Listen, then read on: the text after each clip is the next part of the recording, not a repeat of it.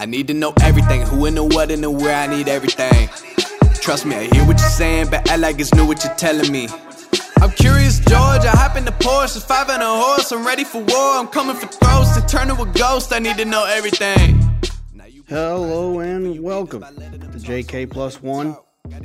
I am not coming to you from the Brooklyn bunker. I am not your typical host, PTF. PTF, well behaved, nothing to report there. I am excited about this week. Excited about the guest that I have for you. Someone that I've had the opportunity to get to know and to work with. Someone who I had to confess very awkwardly a little side wager that I have that essentially when he wants something really bad, I want the opposite, and and trying to explain to him how and why that happened. So in the meantime, what else is there? Any housekeeping stuff? I just want to tell everyone we will be on Fox Sports Wednesday, Thursday, Friday, Saturday, and Sunday. I'll be on all the shows. Churchill and Belmont obviously will be back. Wednesday, you'll see Rushing Fall, Gotsta, and Get Stormy. Get Stormy, Got Stormy. I swear I forget now, but I think it's Get. It doesn't matter. It's just about getting stormy, and doesn't matter if you get it or you got it. Just it's stormy.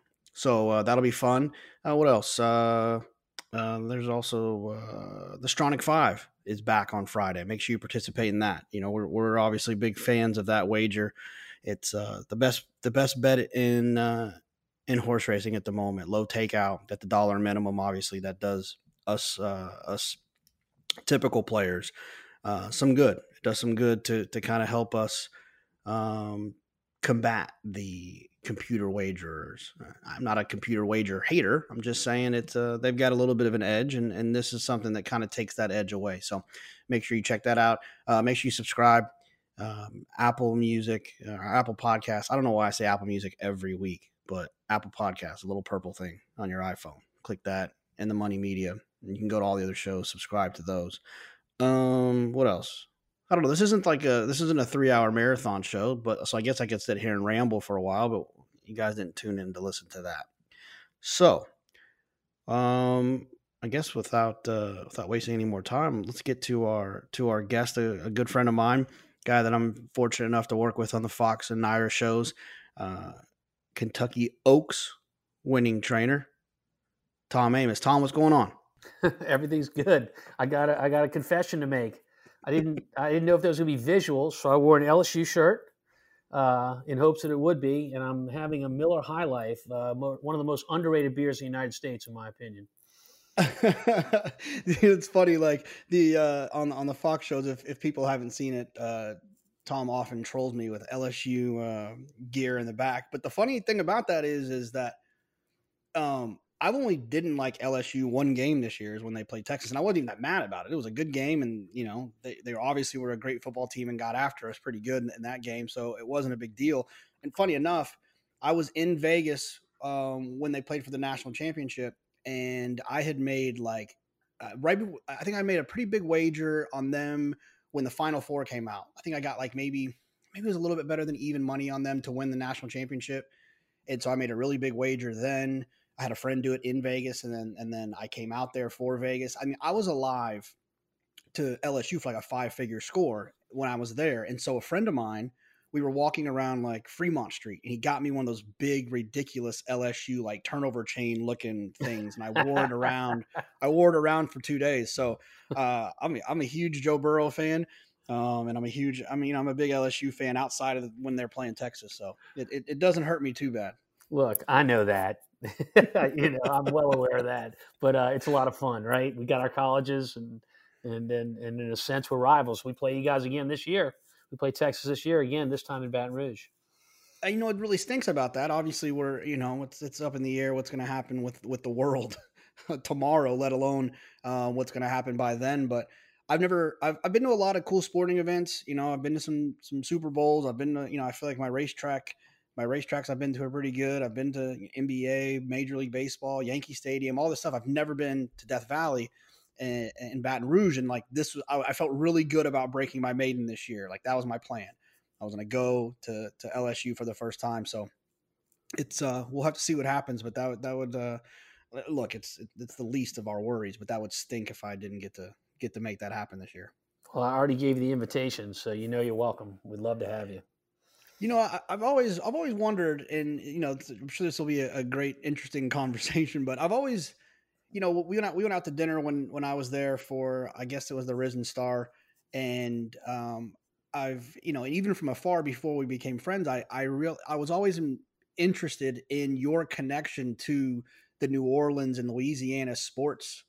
Uh, you know, whatever it might be, the Pelicans, and Right. then, you know, your relationship with the Benson family, and then with Sean Payton and Drew Brees. And I mean, is it all just coincidental, just being a guy that grew, you know, born and raised there? Or how did all that stuff come about?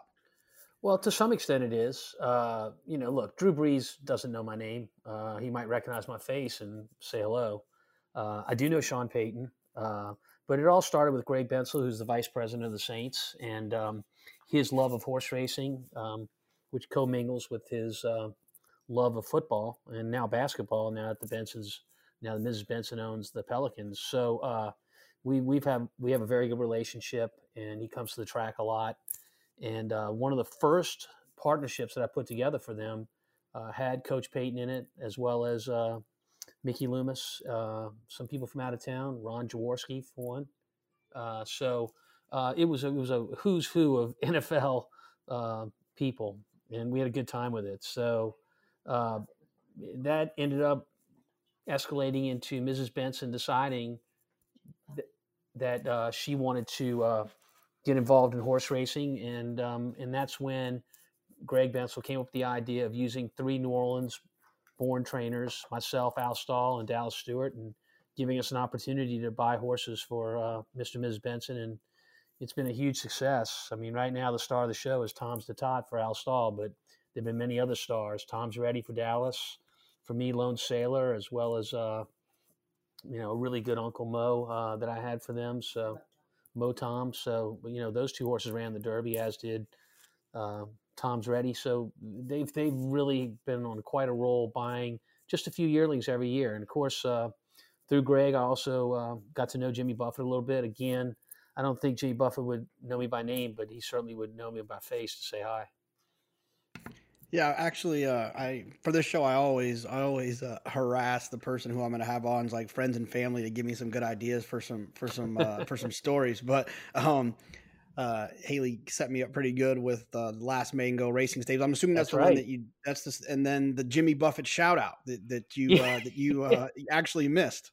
Yeah, I did. So we went to watch him in concert in Cincinnati. Jimmy had left tickets for us and allowed us to come backstage before the show. And we came to his dressing room, said hello to him, went to a little pre-party, and then we went out into the audience. And probably his 3rd or 4th song, I'd gotten up to go get a beer for everybody, and I was about halfway to the beer stand. If you've ever been to that outdoor arena on the riverfront in Cincinnati, it's really pretty, but it's also quite big. So I was about halfway my walk, and I heard over my shoulder, with my head turned away from the stage, he said, "I want to dedicate this next song to my trainer, Tom." And I was like, oh my God, I missed it. My phone went off immediately. And such is the case of the world we live in today. Jimmy has a channel in Sirius Satellite Radio, and they were doing the concert live. So I had friends immediately calling me. They were listening to the concert and heard me get the shout out. So I missed it, but a lot of my friends got to hear it on satellite radio. I got to tell you one other Buffett story that really is what I think the most interesting. My brother is the team doctor for the Saints. And so one of the years they had the training camp up at Greenbrier, which is a very, very nice resort up in West Virginia, and only about a 5.5 hour drive from Louisville. He called me and said, "Hey, I've got to go back to New Orleans for a few days. And I talked to management. If you guys want to use my room, you and Colleen can come on up." So we did. So we went up there. We got there, and I bumped into Greg Bensel again, my good buddy, in the lobby of the Greenbrier. And he said, "What are you doing for dinner tonight?" And I said, "Oh, we're going to have dinner with Ashley. That's my oldest daughter. She works for the Saints. She's their videographer right here in the dining room." He goes, "Cancel that reservation. We're going to go to this private club up in the mountains the Greenbrier has called the Summit for dinner." I said, "Okay." He said, "I'll pick you up around 5." So we get picked up around 5 o'clock. It's a group of about 6 or 7 of us. We get up to this private club, which there's only one other table being taken in there. And this group of 6 or 7 included Jimmy Buffett, as well as Greg, myself, my wife, my daughter, and a couple of other really interesting people. So we're sitting around the bar talking just like you and I like to do. And Buffett starts telling his story of how he came to success. He knew I was a big LSU guy, and he said, I had my freshman year at Auburn University. And I was like, oh, really? He goes, yep. I got there, and it was potluck on roommates, and about the second night I was there, my roommate had a guitar, and I saw it over in the corner of the room, and I said to him when we were sitting around, can you teach me how to play that? He said, we then spent the whole night, and I learned one chord on the guitar. Now, Buffett was an accomplished musician, but he didn't know how to play guitar as a freshman in college. And he learned starting at Auburn, and look where he is now. Wow, that's unbelievable. So at least somebody learned something at Auburn. That's perfect. That's perfect. No, Charles Barkley is like my favorite Auburn alum. He's nuts, man. I watched that golf thing the other day, and he was just he's hilarious. He's such a funny dude. Well, Buffett didn't last a year, so you can't consider him a worm. But that's all right. He's a huge success and a tremendous businessman. He's really smart. So you started training. How old were you when you started training? Obviously, you went to college. You went to LSU. So I did. Yeah. I mean, I'd assume that your love for racing started before then. But kind of, what's the origin story to you becoming a trainer? So the origin is I just switched schools. I've been going to a Catholic school in New Orleans, and I switched to a private school called Newman. Newman. That's the Peyton Manning, the Manning family school, Odell Beckham, a lot of really good athletes. At the time that I was there, the big athletic family was the Toohey family. Sean, who was a year older than me, is the real life story behind the movie The Blind Side. He is the one that adopted that kid that went to Ole Miss and went on to be in the pros. And of course, they made a movie out of it. And that book was written by a classmate of ours named Michael Lewis, who was also a year ahead of me. But Newman was a very small school. My graduating class was 69 kids. That's boys and girls. And the year ahead of me, again, same thing. So Sean played basketball at Ole Miss. I think he still does some color for the Grizzlies, but I know he used to at least. Anyhow, so there were a lot of important people that came out of Newman. The last thing I wanted to do was claim a horse trainer, but unfortunately they have to. But anyhow, I got to Newman and became quick friends with Al Stahl. And Al Stahl, who was a trainer, obviously, he introduced me to horse racing, he and his family. His dad was a commissioner of racing in Louisiana.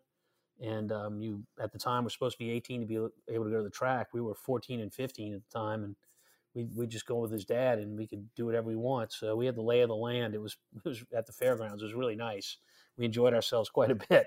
But I loved it from a handicapping standpoint. I just, to this day, handicapping is something I really enjoy doing, trying to figure out a puzzle, how a race is going to run, and watching it unfold just as you think it's going to.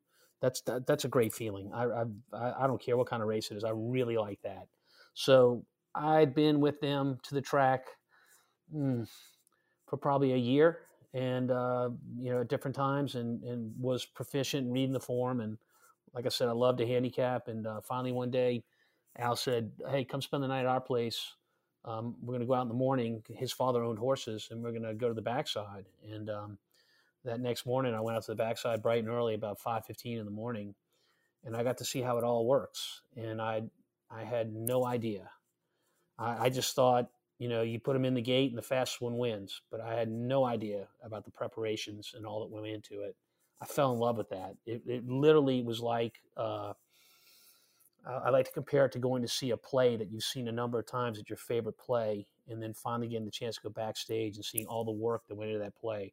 I wanted to be a part of all that work that went into horse racing. So the following winter, still in high school, old enough to drive, I took a job at the track during Christmas holidays, 5 a.m., 7 days a week. I made it 9 days. And on the 10th day, I was like, I can't do this. So it's just too early for me, too many hours, and it was my vacation. I just wasn't mature enough for it. So that was for Jack Vanberg. So I stopped, came back in college and worked an entire summer at Louisiana Downs between my freshman and sophomore year. And when I got done with it again, I was like, man, I just don't know if this life is for me. I can't make these hours. I mean, I did for the job, but the idea of continuing to do that for the rest of my life, it wasn't very appealing to me. But again, I was young. And when I got out of college, I went to the track, started working full time, started at the bottom as a hot walker for a Vanberg disciple named Frank Brothers. And I never had any problem with the hours after that. It's something you get used to. And if you like it, you're constantly getting more and more responsibility. So you're in a position where you can, really enjoy what you're doing other than just the monotony of cooling out horses after they work out. It becomes like a lot of jobs for people. I mean, it becomes your passion. So doctor, lawyer, whatever. I mean, you're going to put a lot of hours in no matter what you do if it's your passion. So I feel blessed that I found mine. About what time do you usually get to the barn? I know a lot of times your operation sometimes could be not where you're at all times, but usually you have horses where you are. What time are you an alarm guy, or do you just get up anyways? No matter what, you're waking up at 3. What time do you usually get out there? Yeah, so I haven't been able to let go of being a micromanager. So I'm out there every day, and I don't leave anything to chance. I mean, whether it's what they're going to do training, or the visuals of how this horse went or that horse went, it's just in my DNA. I've got to be there for it. So my alarm goes off at 4 a.m. every morning, whether it's New Orleans or Louisville, which is my two primary spots, Saratoga in August. The workday starts for the barn at 5 a.m. I usually get there about 15 minutes early and set up the day, and we get going. I'm done typically around 10:30, and come home, have some lunch. If we got racing that afternoon, I'm back. If we don't, I still go back for afternoon. We call it chores. That's an old-fashioned word, but that's the word I was brought up with from the Vanberg School of Training. I'm back there for chores from 3 to 5, just as I was today, and those are important times. The horses are at ease; they're in their stalls. Walking that barn in the afternoon and just stopping in on each stall, and whether you're feeding peppermints that afternoon or just observing the horse in his stall, those are great times to learn things about your animals. And so I carry a notepad with me and I take notes as I go. Come home, have some dinner, maybe watch a little TV and do it again the next day. Where at Churchill do you typically like to watch your horses gallop or work? Is it the same place for both, or do you drive over to the front side and go up and watch them, or what's typically your spot when your horses are working or galloping? Always. Yeah. Okay. Yeah. The training day for me is always on the front side. That's the stretch basically you're watching of your horses. So if you're working horses and on a daily basis we're working horses, I get to see how they're finishing in the work, which is the most critical part of the workout. Jonathan, you and I talk a lot about workouts that we see on paper, but there's always a work beneath the work, so to speak. So, the other day I was up there and I watched a horse work of Al's, and he happened to be right by me. I said, man, that horse is moving really good. And he said, oh, that's the horse you like that you commented about on TV back at Oaklawn. I said, oh, really? Who is it? He said, locally owned. I said, oh, he's running this weekend. And I was surprised that he took so much action at the windows, because he was like 8-1 in the program, but he went off, I think, 9-2. He ran a very good second that day, just this past week. But you can learn a lot about horses. The difficult part is knowing which horses you're looking at. So, of course, your own horses, but in a backside of 1,100 horses, if you're watching a random horse breeze, and it happens to be one for Brad Cox or Brett Calhoun, just to use an example, it's hard to narrow down who that horse is at the end of the morning. And those things can be important, not only to handicap, but more importantly for claiming, which we do quite a bit of. So, it takes some investigative prowess to figure it all out.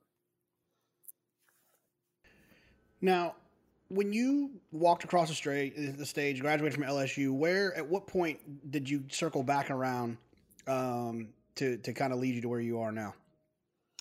So back when I went to school, companies would come in and offer interviews to the students that wanted to work for them. So the big companies back then in marketing and business marketing were, IBM, Procter & Gamble. Those were big companies. And if you could get an interview with them, you that's quite a score. But there were other companies that came in as well, and you had to have the proper requirements to get in to see those companies, which meant a high grade point average and some things. They weren't things that I possessed. My first 2 years of school were, I got by the skin of my teeth. But the second 2 years were good years. I had good grades the second 2 years of LSU. But those companies weren't interested in Tom Amoss. And truth be told, I wasn't interested in them. So I never even took an interview with anyone. I talked to my parents and told them what my plan was. And my mom, she said it best to me then. She goes, okay, well then when you go to the track, that's going to be your graduate school until, it's time to become a trainer. And it was quite a graduate school. I mean, I had it mapped out how I wanted to do it. I was familiar with the backside. I knew what I felt I had to know before I became a trainer. So I wanted to know all aspects of the job. I started as a hot walker, became a groom. So I knew all the hands-on things that hot walkers and grooms do. I spent a year as a vet assistant for the veterinarians that did the majority of all the big barns work in Louisiana. And the significance of that was we would get probably 8 to 10 calls a day of problems, usually lameness, that trainers couldn't figure out, and they'd come to us for the answers. And you got exposed to a lot of things that made the learning curve a lot quicker than otherwise would have been grooming, 4 horses and just learning from those 4. So that was a great learning experience that year I spent with them. And then I became an assistant trainer after that. Was hired away to go to New York as an assistant trainer, which I happily did. And I went on my own in 1988 with a very small stint in 1987 where I trained for about 2 months at Sportsman's Park. But 1988 was when I was really starting to train. So I want to talk a little bit about your just that first win, that kind of getting started. But you mentioned something that reminded me of something that you talked about the other day on the Fox show. I wasn't even on, but I just had it on in the background and I heard it, and I've been wanting to get your opinion because I think what happens so often in this game is that I think horse racing has a type of person in it, and they annoy me, that they know enough about the game to act like they know what they're talking about, but then they act as if what they believe and think is real, like they really know it. I liken it to a guy who plays Madden and plays fantasy football, and then he's yelling at the coach for what they did on third down as if he really knows, like he really knows just because he watches ESPN every Sunday night. And I don't understand, right, what happens when it comes to, trainers being accused of cheating and what a positive of something. I don't even know what the hell the thing does that they're being accused of being positive. So what does it do? How does it even make any sense? And obviously recently this situation with Baffert being accused of having the overage, and what does this mean? And is it, they're waiting for the second sample and all that jazz. But the most information that I felt like I received from someone who understands was that little 5-minute hit you had where you explained how unlikely it is that someone would think that would be something they could get away with because it's so, I'll let you speak on it, but tell me a little bit about you can go whichever way you want. You talk about a little bit about lidocaine or just the whole idea of these tests and positives and your thoughts on how it all unfolds. Right. So full disclosure here, I'm not a Baffert detractor or supporter. I don't know him except to say hello to him at the track, and we know our names, but I haven't spent a second with him on the track, off the track. Secondly, I've been in that position. I have been suspended once in my entire career for a violation in Indiana that is no longer a violation in Indiana and was never a violation anywhere in the United States. It was for a therapeutic medication called Robaxin or methocarbamol, and it was at 1 nanogram. That was the estimated amount. That is not a violation under the rules of the RMTC, which are national guidelines, but it was in Indiana way back then because they had something called zero tolerance, which no longer exists anywhere, which means the presence of anything in the horse's system is a positive. And again, this is a approved, regulated therapeutic medicine. It's not a coincidence that Bill Mott had the same positive or Graham Motion had the same positive. I mean, those guys, if you want to talk about people whose reputations are pristine, you're talking about two of them right there. So, without going a great deal on my situation, I think it was just a question of medication that's not. I don't think the rules are correct on when to withdraw on it. So on occasion it shows up, and I was unfortunately a part of that. But um, getting more to the Bob Baffert situation, specifically lidocaine. So if there's one thing I've seen since my time on the racetrack, Jonathan, which goes back to the late '70s, and I've been a trainer since '88, it's that as time goes on, the sophistication of cheating has increased dramatically. Look no further than the most recent indictments of Jason Service and Jorge Navarro. I mean, that's sophisticated stuff what they're doing. And look, the idea that somebody would do something as elementary as use lidocaine, whether it's Bob Baffert or anybody else for that matter, and give it to their horses. And lidocaine is like Novocaine, like you take when you go to the dentist. It numbs an area, so it kills pain completely. I mean, you basically don't know when that drill is drilling into your tooth. And for a racehorse that gets it, you don't know that you don't feel anything underneath you. And it's used specifically to try to figure out lameness. So we use it as a block. When we have a horse that's lame, we don't see anything outwardly that's possessing the reason for that lameness. And you'll start at the foot and you'll inject lidocaine into the leg, and you'll wait about 5 minutes till it takes effect, just like you do when you go to the dentist. And you'll jog the horse out on the pavement. And if the horse jogs sound, you can now know the foot is the issue. But if he doesn't, you start working your way up the leg, pastern, ankle, knee, and you keep working your way up until you get the horse to where he's sound. And then you know that's the issue. Even though you're not seeing it visually, you can't pick it up through your exams, lidocaine can help with that. But lidocaine is elementary to pick up in a post-race sample. So, I don't care if you're racing in Louisiana, California, or somewhere in between, it's not getting by. It's going to be caught immediately. It's so evident on a post-race urine or blood sample for these laboratories. So I said this would be like going to a bank, robbing it at gunpoint, not wearing a disguise, and dropping your driver's license by accident as you walked out the door. Now, I knew I was going to get a lot of pushback on this afterwards, and I did, and that's fine. But I'm just going to tell you, this isn't a testament on behalf of Bob Baffert. This is a testament on behalf of the situation, and it doesn't make sense. How dangerous would it be for rider and horse to if someone was doing this intentionally? How, on a scale of 1 to 10, how dangerous would you consider that decision to be to be blocking a horse and then asking them to run a mile and an eighth dirt race? Right. On a scale of 1 to 10, it's an 11. I mean, the rider is going to communicate to the horse throughout the race, and the rider is going to get communication back from the horse.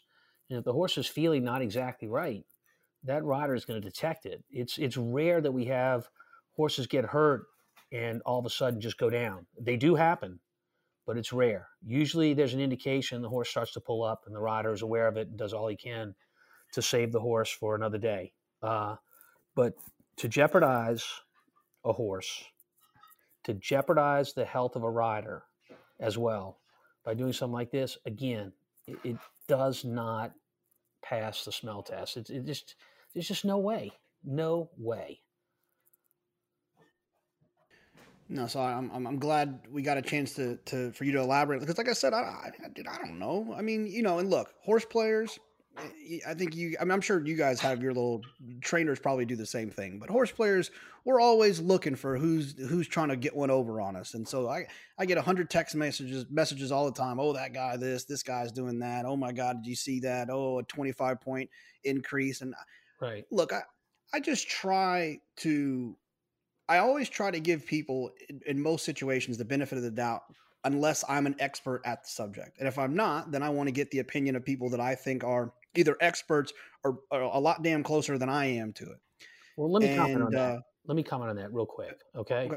So horse players are probably, if they're not jaded, and most are, but if they're not, horse players probably have a pretty good idea of who would be some suspects to ones that are not playing by the rules based on handicap performance every day. So, the problem then becomes, what's your avenue to express your concerns? I mean, trainers too. So we don't have an avenue to express our concerns to anyone. So I'll give you a good example from this summer, and it's out there on YouTube, so you're welcome to watch it. So Shecky Shabazz, do you remember him at Saratoga? I do. Yeah. I got a bunch of text messages when he won. Right. So he wins for 25,000 claim. Okay. He is bought privately. Jason Service is a new trainer. He runs him in a stake after the 25,000 claim win, and it's a good field. So we're covering that race on the show. So you and I both know that we watch a ton of replays as it pertains to the America's Day at the Races, the Fox Sports show the NYRA puts on. So I'm watching his replay from the $25,000 race, and he is all out of the gate to do what he wants to do, which is to make the lead and increase his position, right? So now we're in the stake, and he runs, and he breaks out of the starting gate, and he couldn't make the lead any easier, going extremely quick, and he runs the field off their feet and wins. So they come to us after the race, and they get to me, and I'm like, I don't know how to describe that race except to say that there was this movie made about a famous boxer by the name of Braddock. And when he's in the ring with this fighter, the fighter beats him. And then he retires for a little while and he comes back. And the movie was Cinderella Man. He comes back after being away from the fights, and it's during the Depression, and his hunger to win is different.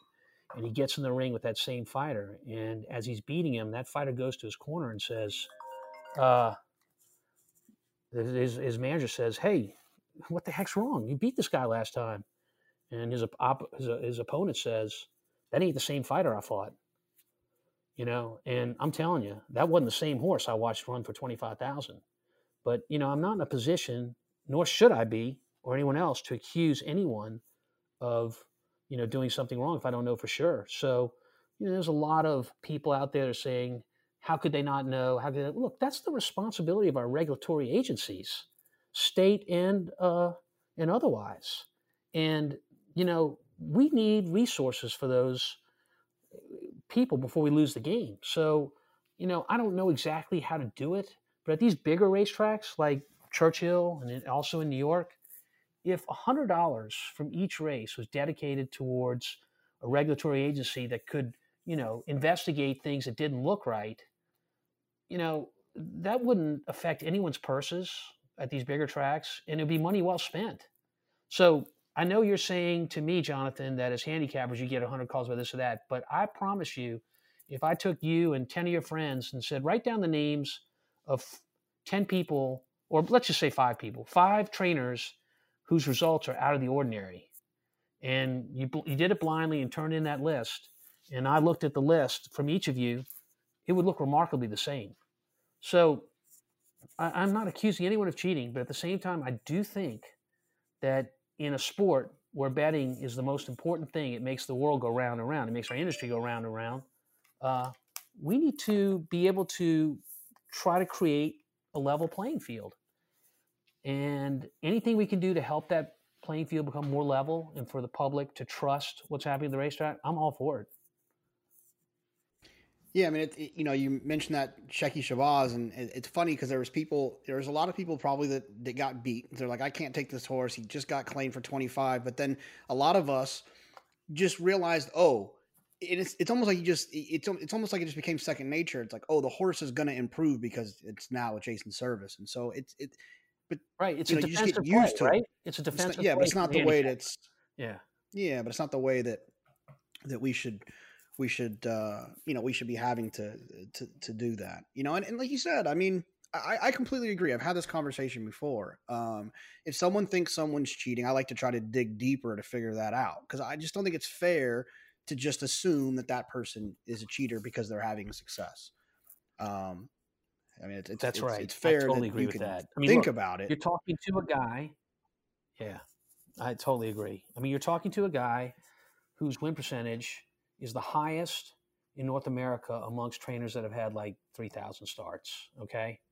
So, I mean, logically, if I've got the highest win percentage of anybody, well, then maybe I'm suspect one. I don't know. But I can assure you, I welcome anything or anybody that feels the need to take a closer look at how we do things to come on by. And that should be how it should be everywhere. You know, I mean, when you sign your stall application at any racetrack you're going to run at, which is the racetrack is giving you stalls. You don't pay stall rent or anything like that during the season. They're giving you those stalls with the anticipation you're going to run your horses. But you know what? There's nothing wrong with a clause in there that says, you know, hey, look, at any time, we're going to walk in your barn. We're going to make sure things are on the up and up. I got no problem with that. Right. Yeah, and which is a bizarre and shockingly impressive stat, by the way. I saw that. I actually was doing. I don't do a whole lot of research, but I heard Andy say that on the air, and I was like, well, let me make sure. But yeah, it's like over 3,000. You have the highest win percentage. But I think part of that is which also I've tried to explain, which was also the defense that a lot of people gave like Navarro and Service was that they play it, they're in the claiming game and they are spotting their horses well. They're aggressively dropping horses. They're doing this. They're doing that. But I actually do believe that maybe not for those guys, but I do believe that as a legitimate argument. I think that a couple of things and this is you probably wouldn't want to word it this way, but I don't mind wording it this way. But having control of your owners, I think, is very important. And what I mean by that is they don't pick the spots. You get to pick the spots. They trust you to make the decisions that are best for the horses that you have been given to train for. I think that's why Chad wins as many races as he does, is because his success has gotten him where his owners don't tell him what to do. Seth Klarman does not tell Chad where to run. Peter Brandt does not tell Chad where to run. Saul Kumin does not tell Chad where to run. Chad can have a horse that he spent $5 million on, and he can keep the horse in training for 365 days. And as a guy, I would imagine as a trainer, that you're going to have an owner right now who's pissed off that you haven't ran this horse in a year, but Chad can get away with it. And so it allows him to win at a higher percentage. So I think that the ability to spot horses where they need to be helps with your percentage. I completely agree with that. You're dead on. So being able to read a condition book in some tracks will trick you up with conditions. But if you're clever, those tracks are the ones you can really do some damage at. You can really succeed at. So Oaklawn Park is an example of a condition book that's a little different than just the generic book that we run out of, say, at Churchill Downs. So you can find some spots that are really nice for your horse that otherwise you wouldn't have. And that's what wins races, conditions. So I'm trying to think where I want to go from here. I'm going to get to your first one, but I want to ask you this question here. You started your career as a claiming trainer. I think when I first started, getting involved, I remember seeing your name, as very active in claiming. And I think last year or maybe the year before that, you claimed 53 horses and you got 73 claimed from you. I have no idea. I've never seen that number before. Is that a good ratio would you rather it be the other way, or what are your thoughts on that 53 versus 73? Well, it's a trend of the industry. Everything has changed. So when I became really active claiming probably 20 years ago, there were maybe one other guy besides me wherever I raced that was as active as I was. So whenever I put a claim in for a horse, I typically got him. But it's changed. I mean, when you start seeing people claiming horses that never claimed before, I'm just going to use a few examples. And by no means is this a negative towards those guys. I'm just trying to explain what's going on now. So Larry Jones has been claiming a few horses lately. Paul McGee. These aren't guys that typically claim horses, but they do now because for two reasons. Number one, the purses are so good in the claiming ranks now that it's a good way to, put a person in the business of horse racing, an owner, and get an immediate return on their investment. That's the first thing. But the second thing is that it's become so popular amongst the trainers now. That same horse that I used to get 20 years ago, I'll be competing with 5-6 other trainers for the same horse. We'll all drop claims on the same horse. So it's changed. It's changed a lot, and because it's changed, you're going to start getting more horses claimed off of you than horses you're going to claim if you're picky, and we're picky. The way we do it. Not only does the horse have to show that he's got the speed figures that make him look like he's a good value investment at that level, but on top of that, it has to be a horse that we've seen before in the paddock and we know is physically in good shape. As good a shape as he possibly can be. So we do a lot of homework on that. Who's the horse on your claiming Hall of Fame? Have you got one or two, or Oof. just one that really stands out for the horse that you claim that you're the most proud of? Just because I just love this horse. There's a horse that was running the East Coast. He was running in the 30 to 50,000 range. Had been through a lot of trainers, good trainers, as a matter of fact. Been running really fast speed figures, but wasn't always winning. I don't know why that was. He came down to Churchill from the East Coast. He may have 40,000 claim. His name was Delani, and I claimed him.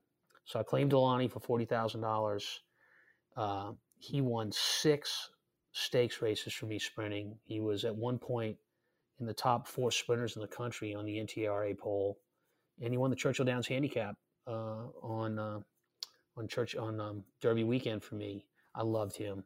He was one of my favorites.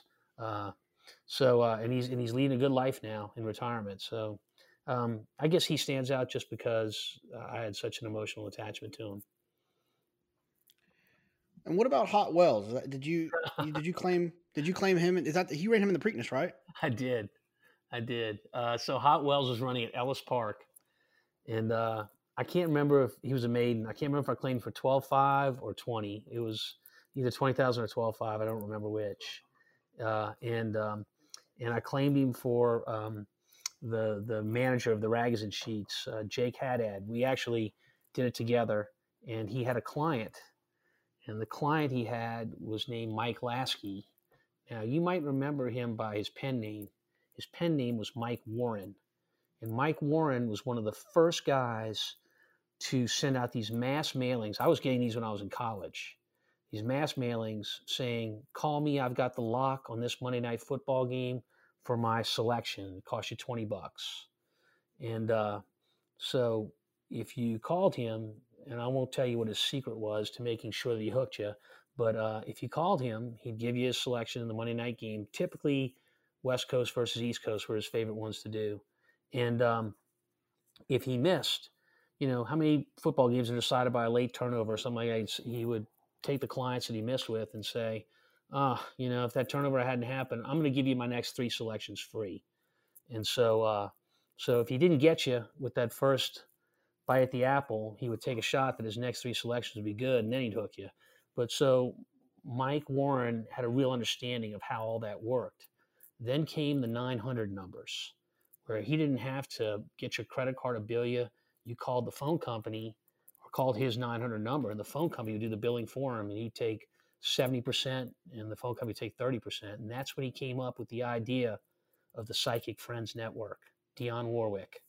And that was his company. And he told me at the Preakness with Hot Wells, he had just built a hotel in the Inner Harbor. It was gorgeous, in Baltimore, where I stayed for the Preakness.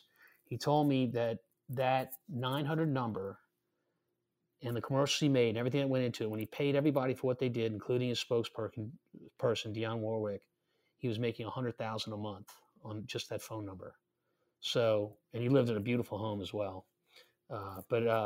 So Hot Wells was a really fun one. I enjoyed doing it with Jake Haddad, who works for the Sheets.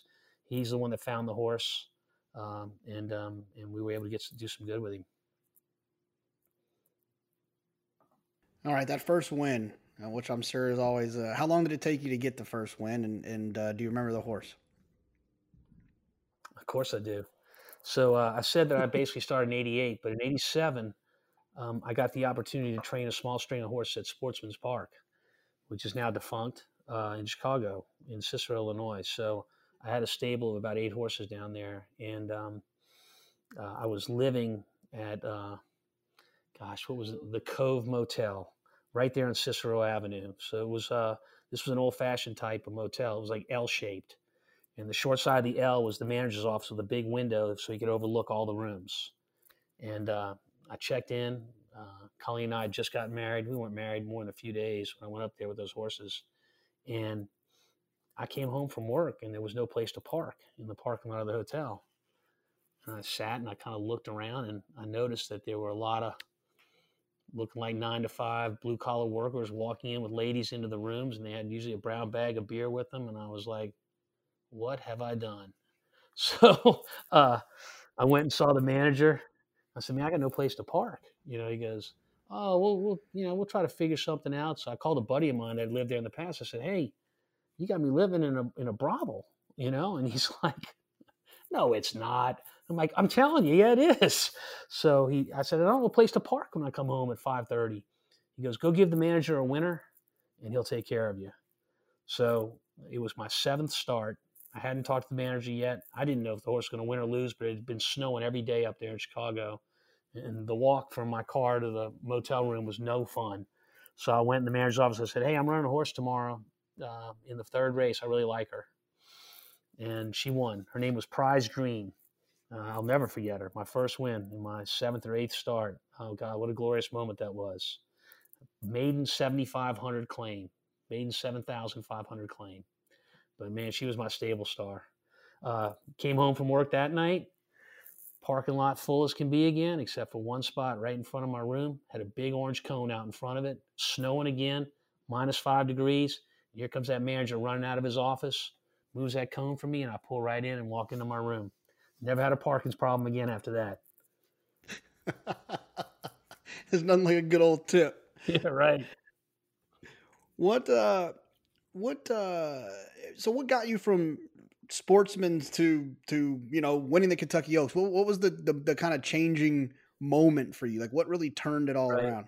Right. So I was at Sportsman's through probably March, and I got a call from New York.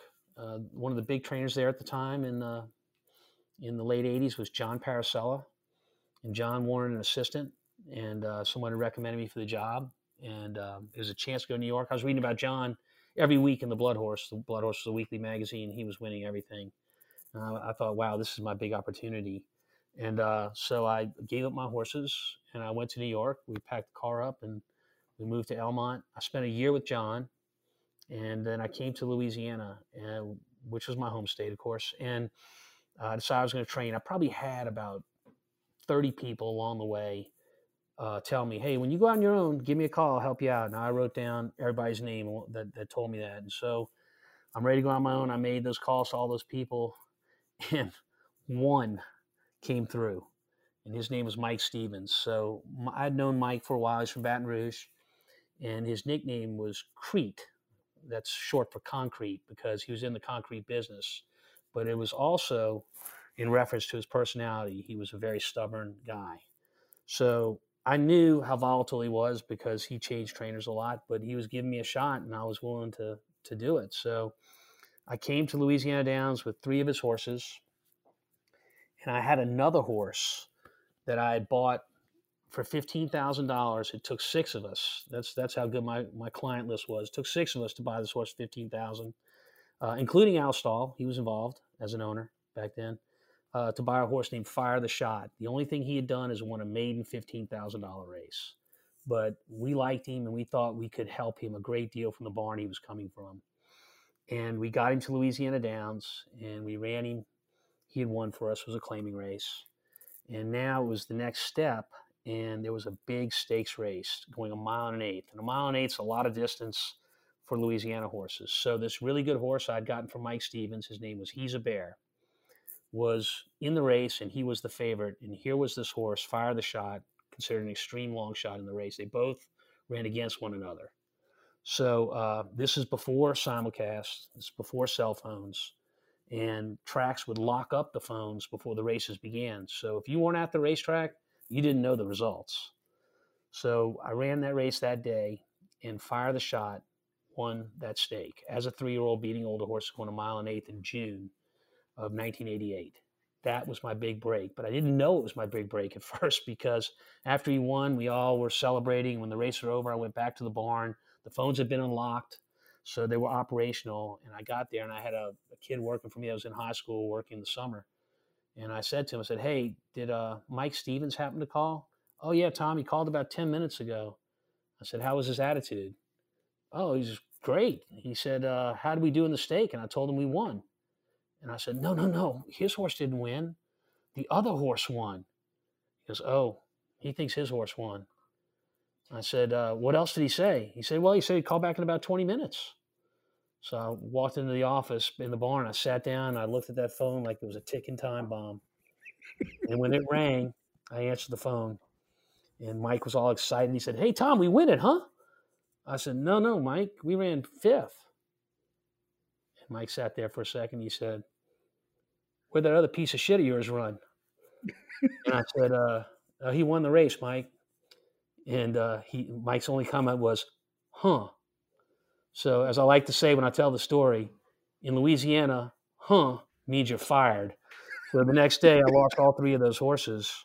I was down to fire the shot, and I had a crazy owner whose mare had twins. And the reason that in today's world they abort one of the twins when they ultrasound and see that the mare has 2 is because they're too small. But he thought that was great success, that he was going to have 2 babies instead of 1. So I had 2 700-pound horses that looked exactly alike with the same exact foal papers that I took to the track late in the morning because I was so embarrassed by them and fired the shot. That's what I was left with the next day. And I came home and I told my wife, I said, I'm done. I mean, I can't make a living like this.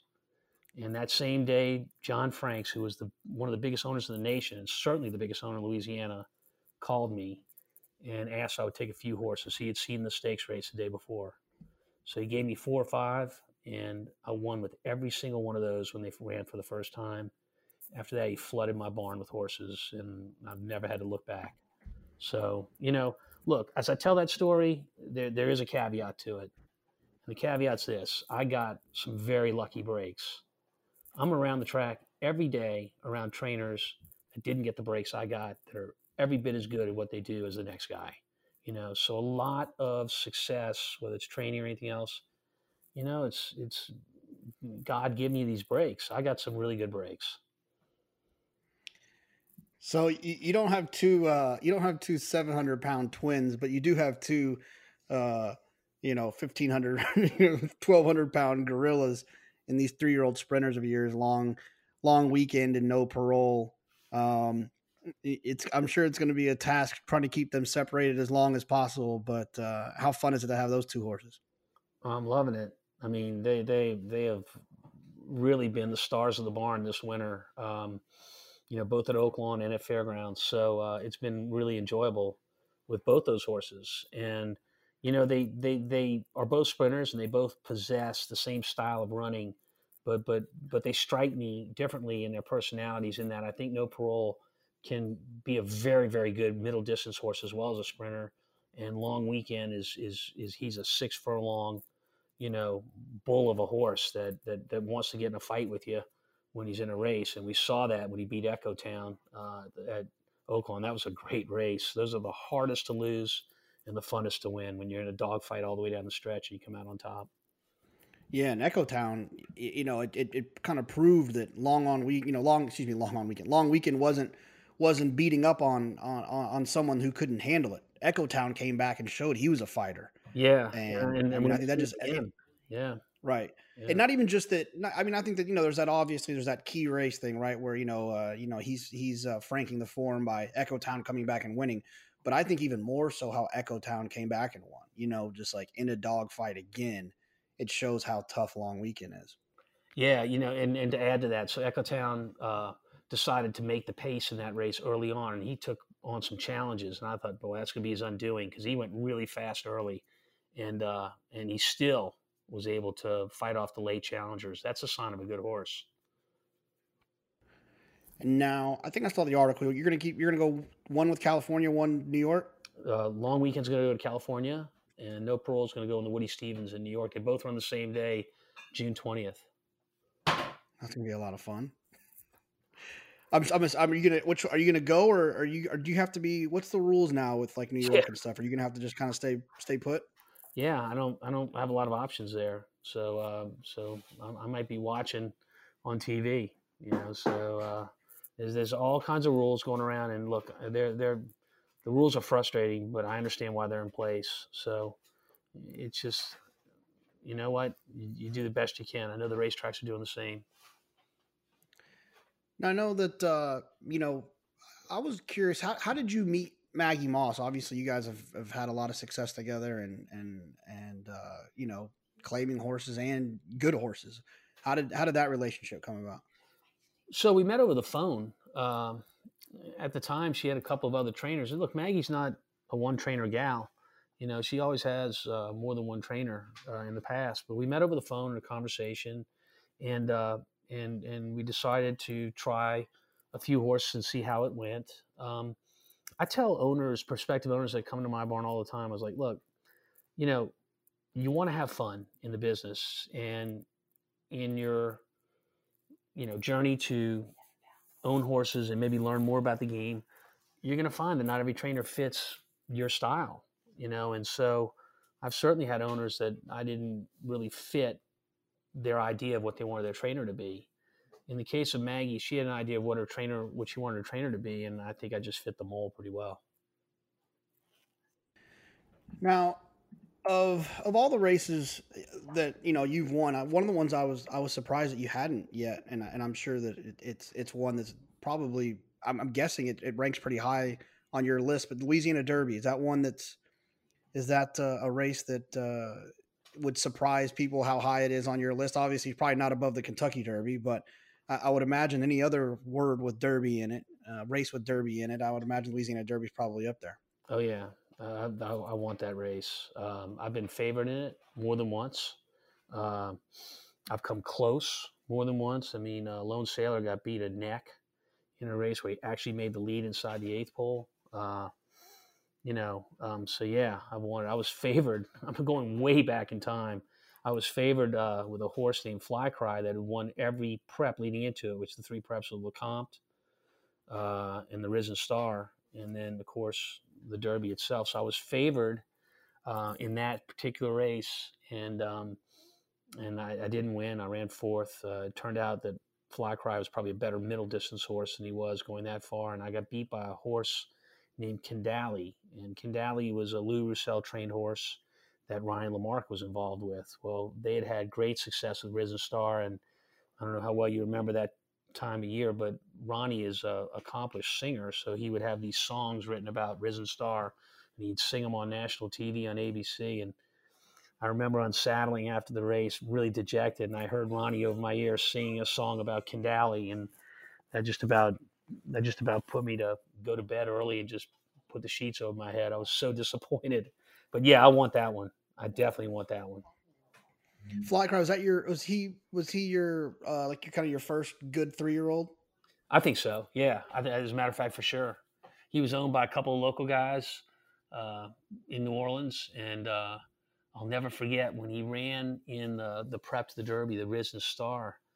This is at the old fairgrounds. The maitre d' of the clubhouse came up to me and said, "Mr. Amos, your owners have already ordered 2 cases of champagne for after the race."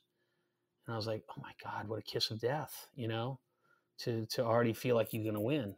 And he held up to his end of the bargain. He did win, but I mean, I was like, "That's bold."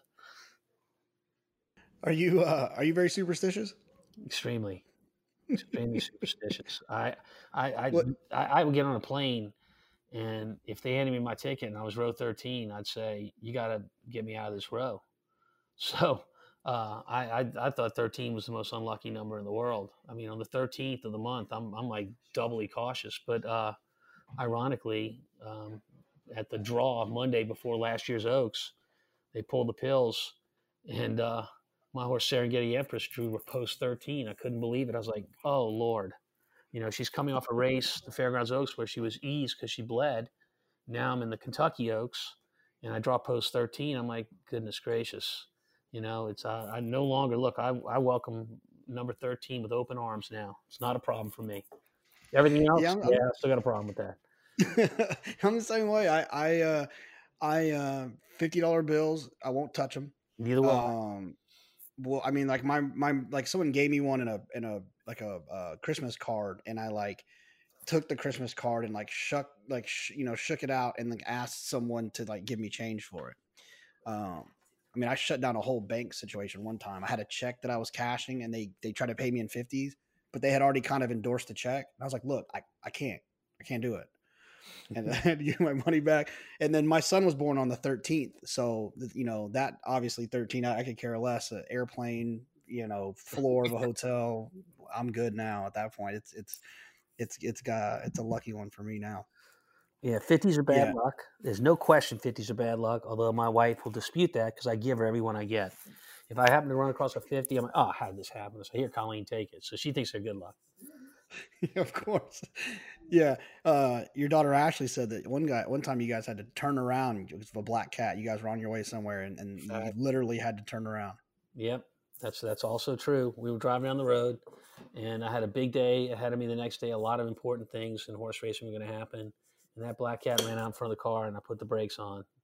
Fortunately, it wasn't a busy road. I was able to back up and find a new direction. Fact, happened. So we have a lot of horse players that listen to this, and lots of other people too. Surprisingly, I've seen some really cool notes from people that I'm surprised they listen. But when my first time I ever met you was through a horse player, a friend of mine, and a friend of a lot of people that are probably listening to this episode, and that's Brent Sumja. I met Brent the first time when I was like my first year. I kind of was on the tour, and he had won the tour before that, and we went to dinner together, and he kind of like made sure he sat next to me at this dinner we went to, and I just remember that moment of feeling like I can't, it was almost like he was a celebrity to me because he had won the tour already, and I was trying to do it, and he was so gracious and just like really like just telling me all these things and super helpful and such a great guy. And then that was the first time I met you, is through him. I know that you guys had worked together in the past. So Sumja, he's an interesting man, isn't he? He is. So Brent grew up in Beverly Hills. He was a privileged kid, no question about it. Went to UCLA, played water polo for them. He finished school and decided to go to Louisiana Tech and get in their horse racing program. So the next thing you know, he goes from Beverly Hills to Ruston, Louisiana. And I met him because the director of the program, I was training horses then, and he asked me to come speak to his seniors. So I walk in the classroom to speak to him, and Brent is one of them, and Keith DeZormo is another that's in the class. I spoke to him, and when I got done, Brent came up to me and asked me for a job. And that was the first time I met him. And I said, look, I really don't have anything other than, a hot walking position. And he said, I'll take it. So a hot walker is someone that just cools the horses out after they go to the track. It's a very low position on the tree of getting to be a trainer. Brent was so smart that within 2 months, I made him my traveling assistant. So he was traveling with all my good horses throughout the United States, taking care of them for these big races. And he left me and he went to California. He ended up training on his own. And for years, he was always second behind Hollendorfer in Northern California in training. And one day he just got sick of it, and just said, no, I don't want to do this anymore. And he walked away from it. Now he's a handicapper by profession.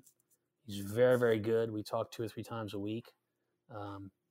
Always enjoy our conversations, and I consider him a very close friend. Now, obviously, people that watch the show and the Fox show and are obviously aware of your acumen as a handicapper and your opinions, and I know that it can get a little bit tricky with kind of mixing the professions. But do you bet much? How much do you bet? Any good any good betting stories? So I wouldn't call myself a bettor, okay? But if I'm going to put in the work on one of those shows and there's a Pick 5 carryover, I'll put up a ticket, and I'll play it. But it won't be anything of any consequence. And I don't really bet on horses per se. But I will tell you my greatest betting story, which occurred way back in 2004. So it's springtime in New Orleans, and the weather's starting to get good, and I just become interested in the game of golf, which I've since lost interest in. But anybody will tell you that if you get the golf bug, you want to do it as much as you can. The problem is, if you're a horse trainer, you don't have much time to do it. So on this particular day, I was getting a chance to play a course in New Orleans that was really nice. And I got a call around 10 o'clock in the morning, and my friend said, hey, there is a $2 million carryover at Santa Anita today, and they think they're going to get another $4 million into the pool. We've got to play this pick six. Will you study it on your sheets? So I'm a big Ragusan sheet guy. And so I said, I don't even have the sheets for Santa Anita, but I was able to get them sent to me that morning through the computer, and I started looking them over. And I put down what I thought was a proper ticket, because I'm so unsophisticated in these big tickets with a pick six. When I counted it all up, it was like $6,000. I called him back and said, this thing's impossible. He goes, just narrow it down. So I was able to narrow it down to make it about an $1,800 ticket. And I just come across some found money. A friend of mine owed me some money and paid me back. So I was like, you know what the heck, I'll play it. So I called my buddy back and I told him, okay, I'm in, here's the ticket. And I went through it with him. We got to the last race and he said, I want to add a horse in this race. I had 2 horses in the last race.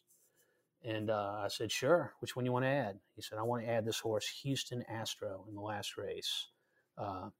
And I remember handicapping that last leg and saying the 2 horses I like were both front end horses. I could see them knocking each other out of the race by both competing for the lead. And then what happens?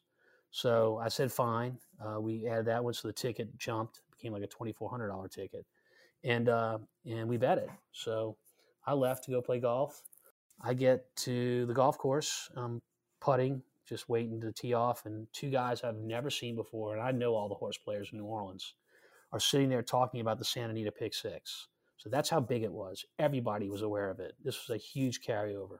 So I go and I play my round of golf. I get done probably 5 o'clock New Orleans time, which is 3 o'clock California time. I had forgotten about the ticket. And I'm driving back from across the river. The golf course is across the river in New Orleans. It's about a 30-minute drive because you hit traffic. And it hits me when I'm on the bridge. Oh, man, we got that pick six. It's already started. Let me call my buddy. So I call him up and I said, hey, how we doing in the pick six?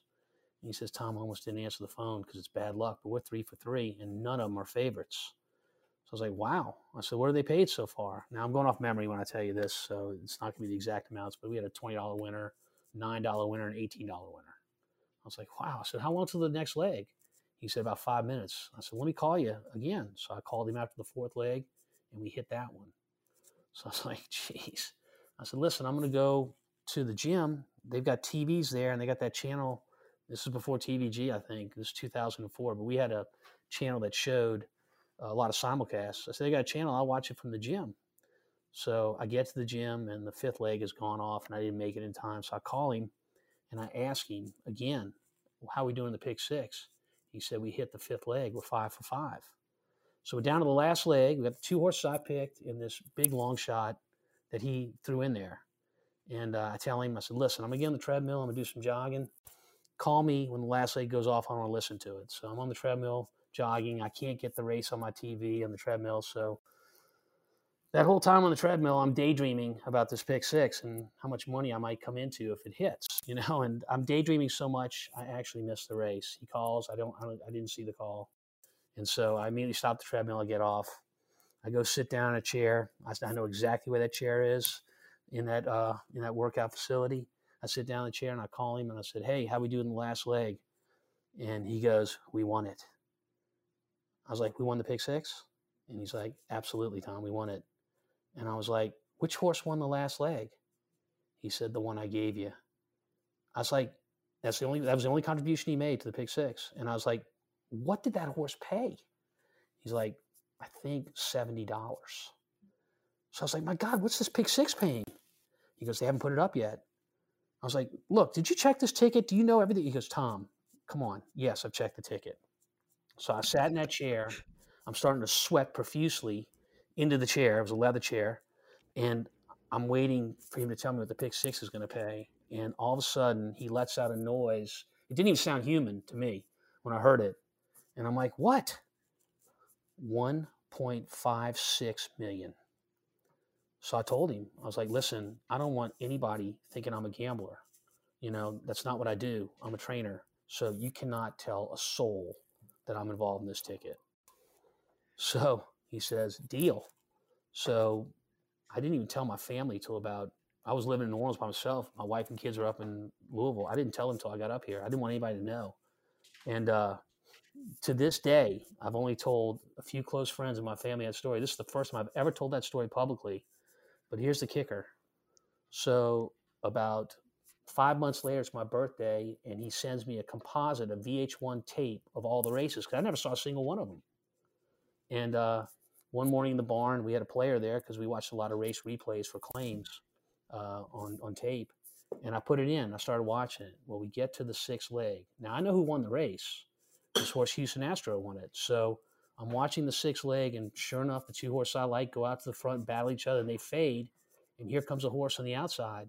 It's not Houston Astro. And I'm like, wow, this guy, he must have called Trevor Demner must have called the wrong horse. And I'm looking closer and closer, and that horse gets to about the 16th pole, and all of a sudden, the rider pulls him up. He was going to win the race, this other horse. And he did something down the lane. He went wrong. And then here comes Houston Astro, wins the race. I was like, my God. I mean, what a way to win a pick six, right? And so 6 months later, I'm at the Derby, and I'm doing the show for TVG called The Works. So I'm sitting around dinner. We'd done the last show. We were all celebrating. It's Tony Alivato, who was our boss at the time. It's myself. It's Todd Schrupp. It's Frank Lyons and a couple of others. I think Simon Bray was there as well. And when the check comes, Tony says, we're going to go around the table, and everybody's going to tell their worst beat story. And whoever has the worst beat story doesn't have to contribute to dinner. So the stories were great. I mean, they were really, really good. But they get to Frank Lyons, and Frank Lyons says, do you remember that pick six at Santa Anita last March? And everybody's, oh, yeah, who can forget that? He goes, well, how about I am 5 for 5 in that pick six, and on the last leg, my horse makes the lead going down the stretch, and I got two friends, and they're going crazy behind me, slap me in the back, say, you're going to win the pick six, you're going to win the pick six.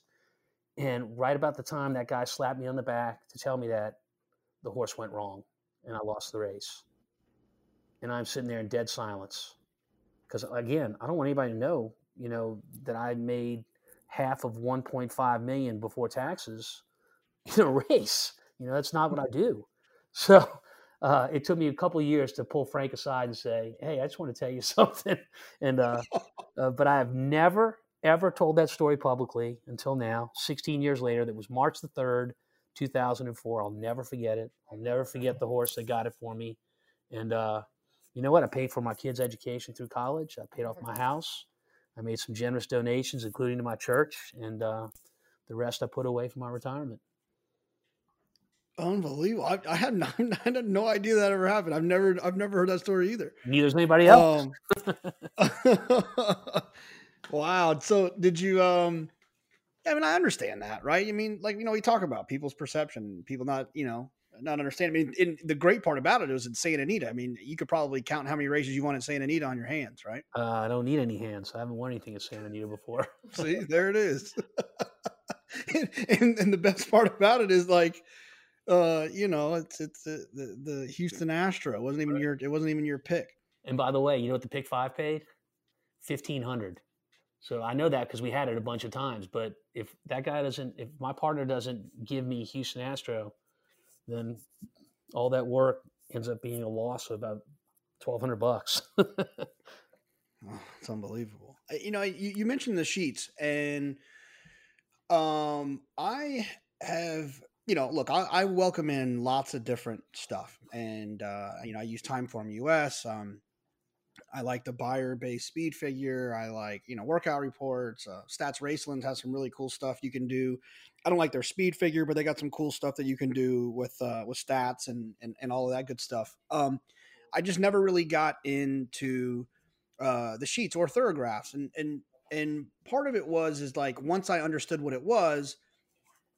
By the time I understood what it was, I was kind of over it to a certain extent. And let me tell you why I don't like it. And then you can tell me why you do. Cause I haven't had a ton of conversations about it. For me, I don't like the credit they give for ground loss because I feel like I get that visually when I watch the replay anyway. So if someone gets a 90 buyer and they lost a lot of ground, then I can kind of upgrade that 90. The other problem is that especially in this day and age with the rail not being great, that's actually a good trip and not a trip that I want upgraded. Am I wrong about like what's your angle on those? So to address that specific point, certainly in years past that's been true at Belmont. I mean, the move is to come around and be about 5 or 6 wide, turning for home. And you're right; they do give credit for that. But here's the interesting thing about the Ragson sheets. So I'll watch a race visually, particularly when it comes to my horses and how I think they ran.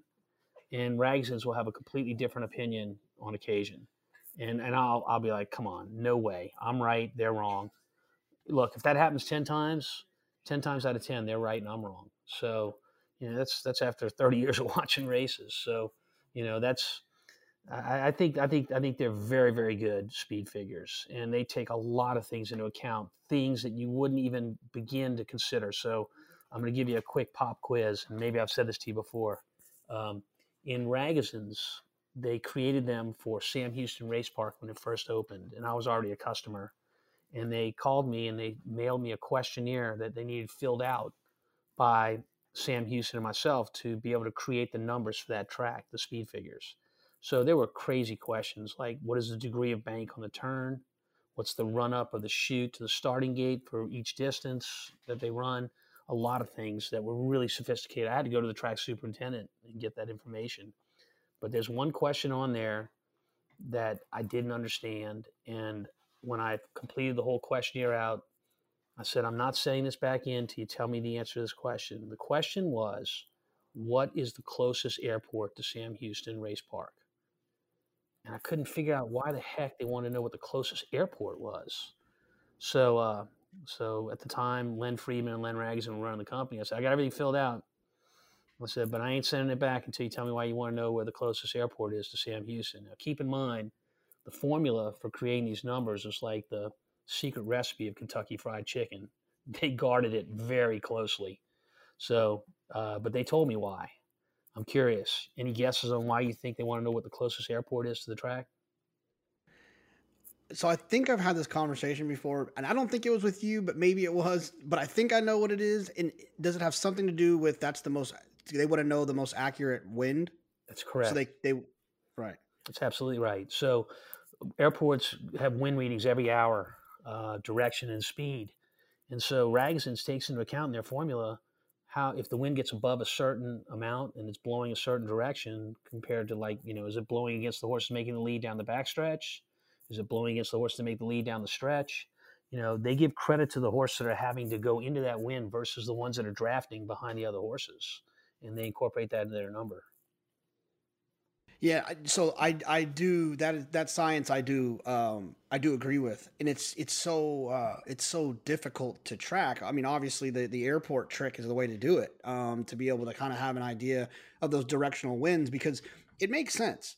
If this whole idea is new to you and you're listening, I mean, the idea that on the backside, if you're on the lead and you're going into a headwind, the horses that are in behind are drafting in behind you, and your horse and rider are taking all of that, the brunt of that headwind, and then and then a tailwind too.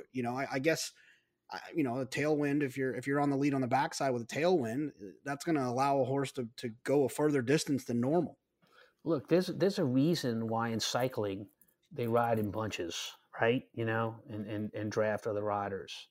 I mean, there's a reason in cycling that you have teams, to just go a little further on that point, that you have teams and you have, certain riders that are created to make the lead in that race early, to set the pace. I mean, it's not that different in horse racing. You're always looking at pace setups, at least I am, in a given race and how it's going to affect the race. Are there multiple horses that want to go to the lead versus one singular horse that wants to go to the lead? That makes a big difference to me in how you're creating your win selection. Do you consider yourself a patient or impatient trainer when it comes to your relationship with riders? Impatient. I'd have to say impatient because the amount of prep that the barn, including myself, puts into each race. I don't know how to measure in hours, but each race is very important to us. and I don't care what kind of race it is. And for a rider to make a critical error, one that he didn't have to make in a race, um, that's a problem for me. And look, I'm 59 years old, getting ready to be 59 years old. I had an emergency surgery this past October that was a bit scary. I'm fine.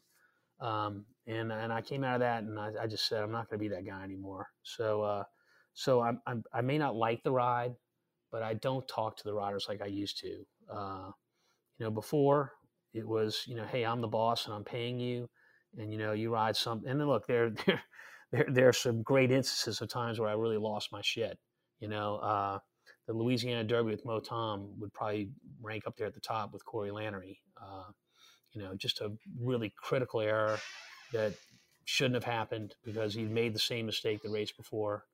And I was so hot that not only did I scold him, but I scolded him in front of the entire crowd that was there, which is completely classless on my part. And then I walked right in the jocks room, and in front of all the jockeys, I took him off the horse in the next race. It was a stake race. And I won that stake race without him. Now, you may have thought I got the last laugh, but unbeknownst to me, the rule in Louisiana is if you change riders after you've named a rider, you got to pay them both for the win. So I ended up having to pay 2 winner shares to 2 different riders, and only one ran the race. So karma got even with me. But like I said, it was not a Tom Amoss moment that day, and it probably has a lot to do with how much I wanted to win that race. But I've always regretted that, even now. I think a lot of horse players are the same way. I mean, I think that it's the same explanation that you gave, is that, some of us, it's not even our career, right? This is just a hobby, and the time that we put into evaluating a race and understanding that a race doesn't have any pace in it, or understanding that there is a ton of speed in the race, or whatever it might be. I think that horse players become frustrated when they feel as if the rider whose career it is as a professional didn't do the same homework. And I've just made the decision that a couple things. One, my life's not at risk. So that's the first thing I've tried to tell myself, is my life's not at risk. And 2, it's easier for me to make that decision from here when I don't see all the angles and know exactly what's happening or going on. And the other thing that I've realized is that I started to notice that my criticism was contradicting itself. So I would criticize a guy for getting in a speed duel. You idiot. I can't believe you did that. Did you not know that other speed was in there? The race falls apart. He gets beat. Then I found myself criticizing guys that would go too slow on the front end and not open up and take advantage of that speed that they have. And you can't. So I got to the point where I realized, like, John, you can't get mad at both things. You got to pick one. So now I just get mad at unaggressive rides, and all aggressive rides I compliment. So that's my therapy. That's how I handle it. Yeah. Look, I think something that you're bringing up right now, which is, we call it the clock in the head of the rider, is the hardest thing in the world for a rider to possess. The really, really good ones, the Hall of Famers. I mean, some Hall of Famers don't have it, by the way. But the really, really good ones that have that clock in their head, that seem to always have their horse in the right position. Maybe they don't win, but they've always put their horse in the right position to win, are the guys that are, the best at what they do. So we saw it this weekend with Johnny Velasquez on a Pletcher horse where the pace was a crawl going around a ground. It was your best bet. It was your best bet on Fearless. Yeah. The pace was a crawl. And he recognized it the moment they turned down the backside. He knew he was in trouble. He was, I think, sitting in last. So at that point, he was willing to give up ground to start making up ground, because he knew if he didn't get himself in position, he had no chance. And, he ended up being a little wide around the turn. But still, he got the job done. And if you sit back there and say, I'm going to wait for the trip inside and try to save all the ground and everything, he was doomed. But very quickly, he knew in his head that this race is way too slow for my horse to win from way back here unless I start going right now. And so he did. I don't know if it was Richie or Gary that said on the show that they thought like that the guys of the past used to work a lot more horses, and they feel like that these guys, there's a lot more gallop boys and gallop girls that are in exercise riders, and that these guys nowadays, not that they weren't complaining. They were just saying that it's a negative because they're not working as much in the mornings. And because they're not working as much, that clock kind of gets a little bit rusty. Do you agree with that? Or do you think that's do you think that's the case? I think that being a jockey is an art form, and to be really good at your art, you have to have that clock in your head. But I also think that in today's world, there are plenty of ways to make a living just by being a rider that's aggressive out of the gate and being a front end guy and getting caught oftentimes not knowing exactly what's going on. So I think it's an art form that is becoming lost to a certain extent. And every once in a while, we get a couple of people that come along that show us that, it's not lost in the younger generation. The Ortiz brothers, Jose and Irad Ortiz, I think are brilliant riders. I think they're gonna reset all the records that we've seen in the past. I think they're the next generation of not good riders but great riders, and they're no nonsense guys, right? I mean, their life, if you've around them at all. I don't spend any time off the racetrack with them, but certainly everybody knows how they are. We're at Saratoga. I mean, it's not unusual for me to see you out having a drink or me having a drink with you. You never see them. You might see some other guys, you might see some other riders, but those guys, they go home. They're all about the next day of riding. So they do their homework. They're old school. And that art form is not lost on them. No, you're right, and obviously Jose has had his hand in your one of the biggest wins of your career. And look, we had this. We were in Saratoga, and we went to dinner, I think, with Tony and Michael Mulvihill from Fox and the rest of the staff towards the end of the meet, and we were I think at the Wishing Well, and we were on opposite ends of the table, which I felt protected because you were so far away. And I finally confessed to you this story that I had been needing to say because I felt so weird, like not saying it. So I yelled it across the table really quickly. So I want to explain the Serengeti Empress bet that I made. I want to explain it because we talk about it on the show all the time. And so this is the part that people are dying to hear me have to try to get this out. So you tell your story and then I'm telling mine. Go ahead. Okay, great. So Serengeti, okay, look, you understand how it is. We're always looking for an opportunity to try to make some money. When Serengeti Empress was a 2-year-old and she had those 2 blowout wins at Ellis Park and in the Pocahontas, I told myself, and in fact, in the Pocahontas, I thought that the track was inside speed that day. And so not that I didn't think she was good, but I thought that she was going to be overbet in the juvenile. And I thought there was an opportunity. What I was going to do was I was going to go all in with newspaper of record into the 3 horses that I liked in that race. And I was going to fade Serengeti Empress to try to make some money. And obviously that worked out, but she got a really weird trip down inside and that, anyways, and then Jaywalk freaked and has never won a race since. Then she came back as a 3-year-old and I was good with her. I was fine with her. So she has that great win in the Rachel Alexandra. And then you mentioned earlier, she bled in the Fairgrounds Oaks. And I don't know a lot about how that happens. If one bleeds once, bleed twice, bleed again, bleed never again, never going to happen, whatever.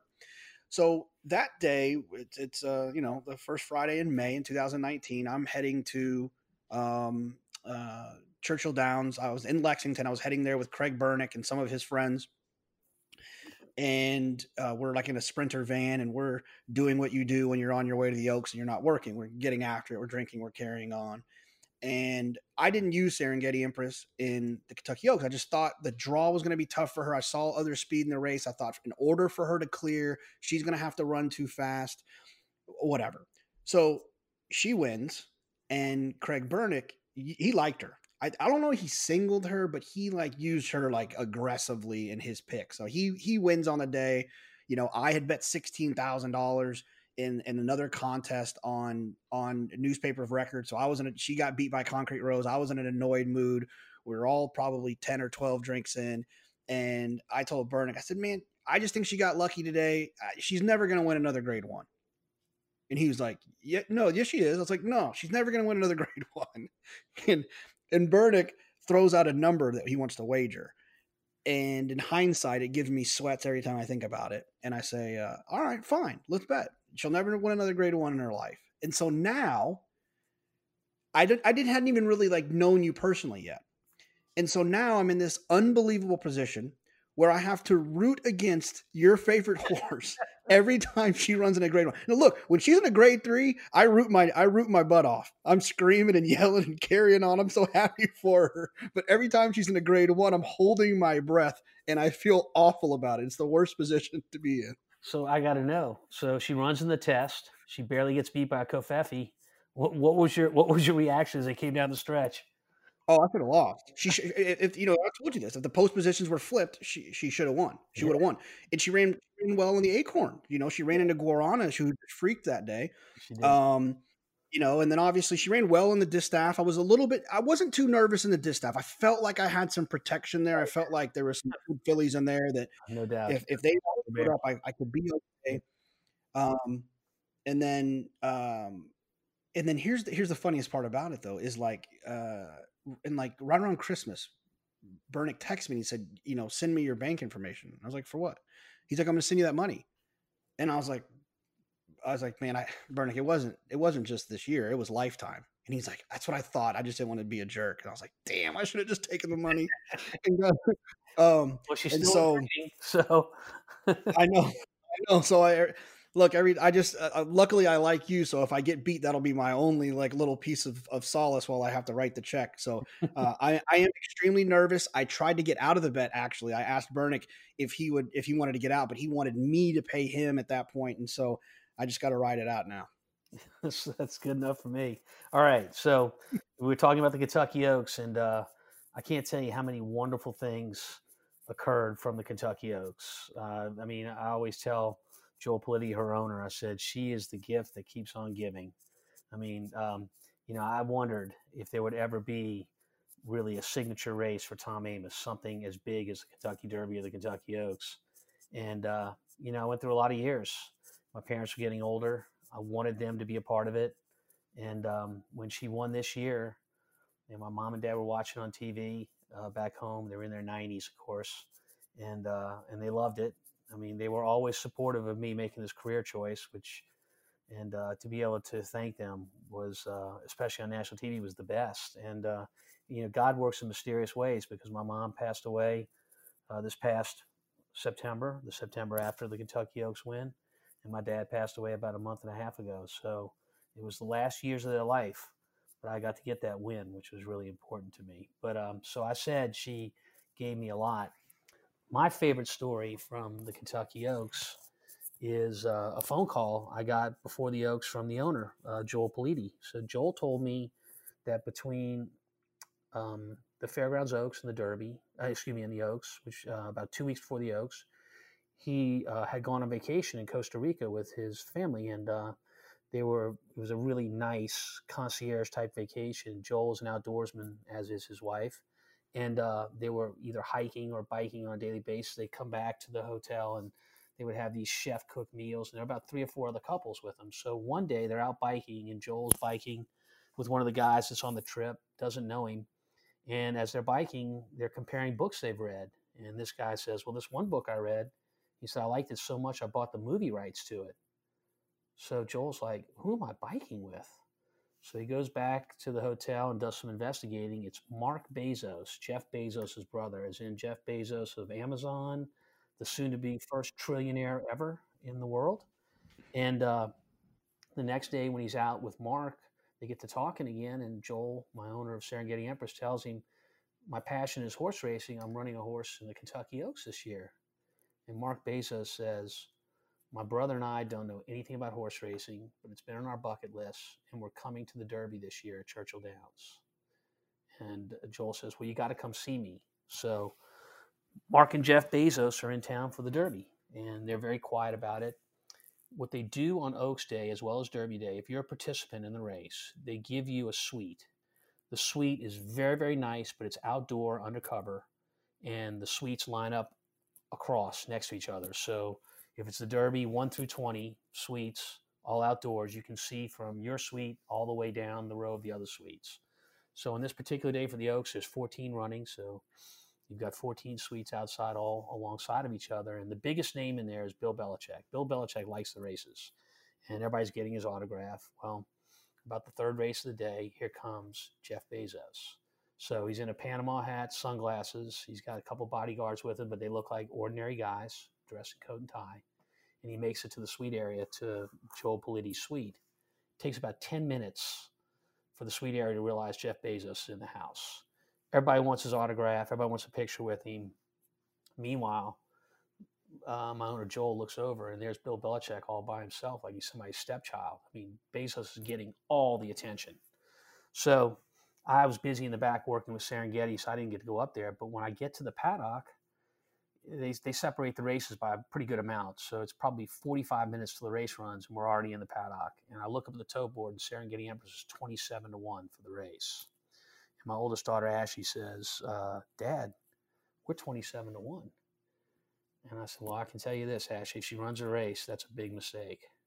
So by the time we leave the paddock and leg up the riders, I'm 17-1. Now, 10 points in betting on Derby weekend at Churchill Downs, that takes a lot of money to move 10 points. But when we get to the starting gate, we're down to 13-1. I remember looking over at the odds, and I said to myself, man, that Bezos guy, he got me, So they run the race. I win. I don't think about Jeff Bezos again. I mean, it couldn't have been better. I'm with my wife, Colleen, my kids. I have a close set of friends that come to the Derby every year. I mean, we're in the infield in the winters. It was just the most wonderful experience you can possibly imagine. We go to dinner that night. I haven't stayed out that late since college that night. But anyhow, I drag myself into work the next morning, and it hits me about the Jeff Bezos thing. So I call my owner, and I'm like, hey, Joel, just want to let you know Serengeti looks good today.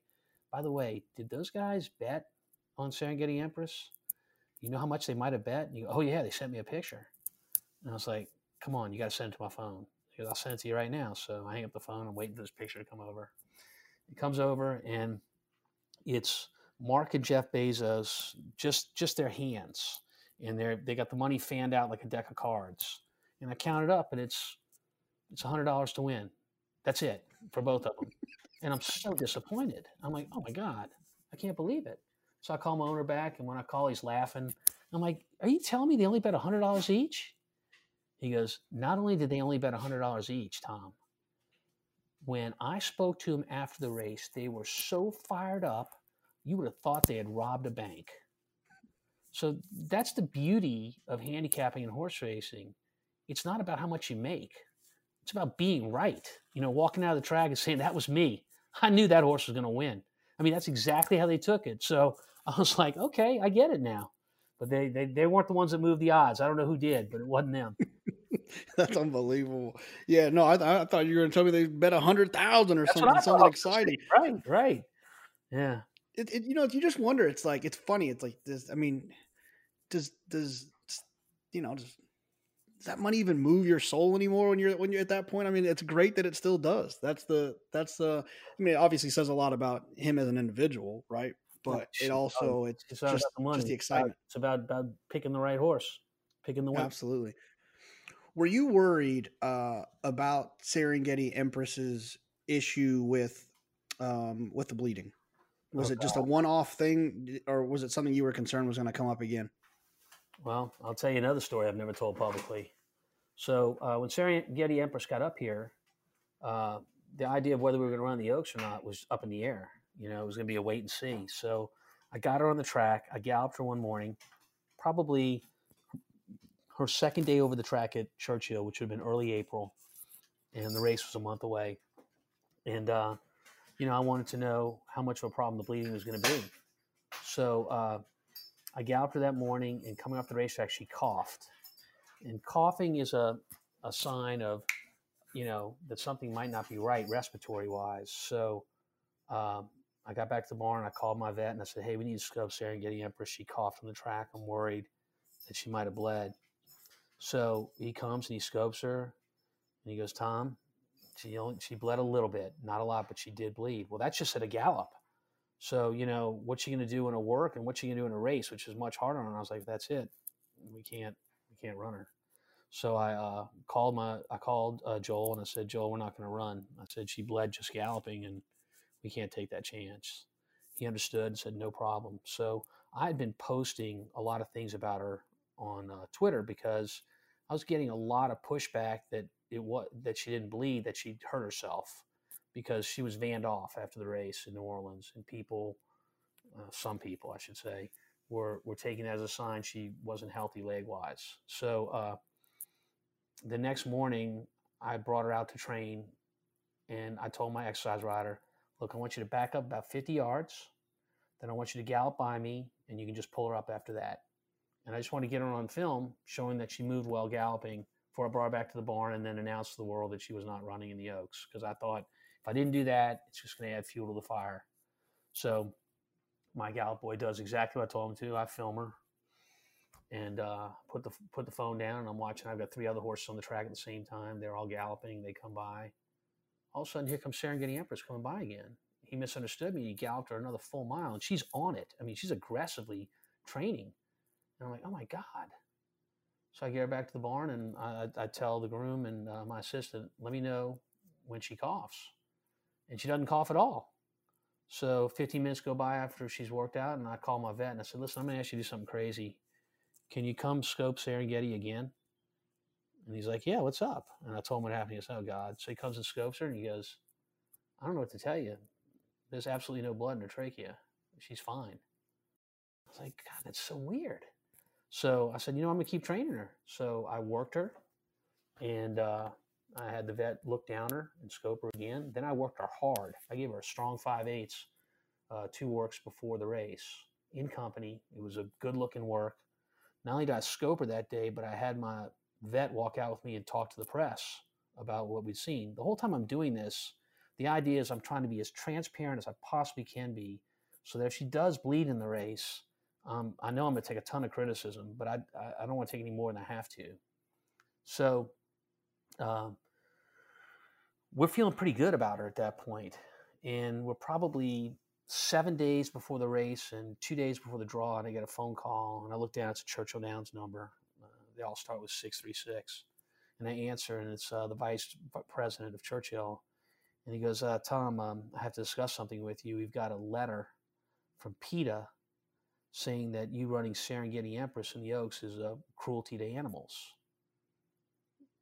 And I'm like, did they mention any other participants in the Derby weekend races? Just you. I was like, oh, God. So I said, look, all I can tell you is I've done anything in my power to make sure that she's not going to bleed. I said, I've put it all out on Twitter. They're welcome to look at it all. But this is at a time where PETA was getting some real power in public opinion polls. So I went from that day till the day she ran in the Oaks, and I didn't sleep at all. Every night was a miserable night of sleep. I was just worried, what happens if something goes wrong? Am I risking my entire career for this one race? Is the pushback going to be so bad that, I'm never going to be looked at in the same light by people? And I was really, really nervous about it. Fortunately, none of that happened, and I never heard from PETA again after that. So that was a crazy time for me. But look, it's hard to be in a bad mood after you win a race like that. I was the happiest guy on planet Earth. Oh my God, I bet. So you think it's just like an environmental thing? I mean, how does that? What causes that to happen? So, Neil Howard had a very good horse that won the Preakness. I'm trying to remember who it is. And he did a little blowout with him midweek before the Preakness. And the media got a hold of the fact that he bled. I think he blew him out like Tuesday or Wednesday before the Preakness. And who was that horse? But anyhow, in any case, he wins the Preakness and doesn't bleed. So there's so much we don't understand about horses that bleed. We don't even know why. If it's a bursting of the small blood vessels due to higher blood pressure that goes through them when they're running at a high speed, we don't even really have a good understanding of why horses bleed. It's something we don't understand at all. What we do know is that Lasix not necessarily prevents it, but definitely brings down the probability of that happening. So that's why there's this big fight about Lasix. And, I'm not going to get into that in this conversation. We need another 2 hours. But suffice to say that Lasix is like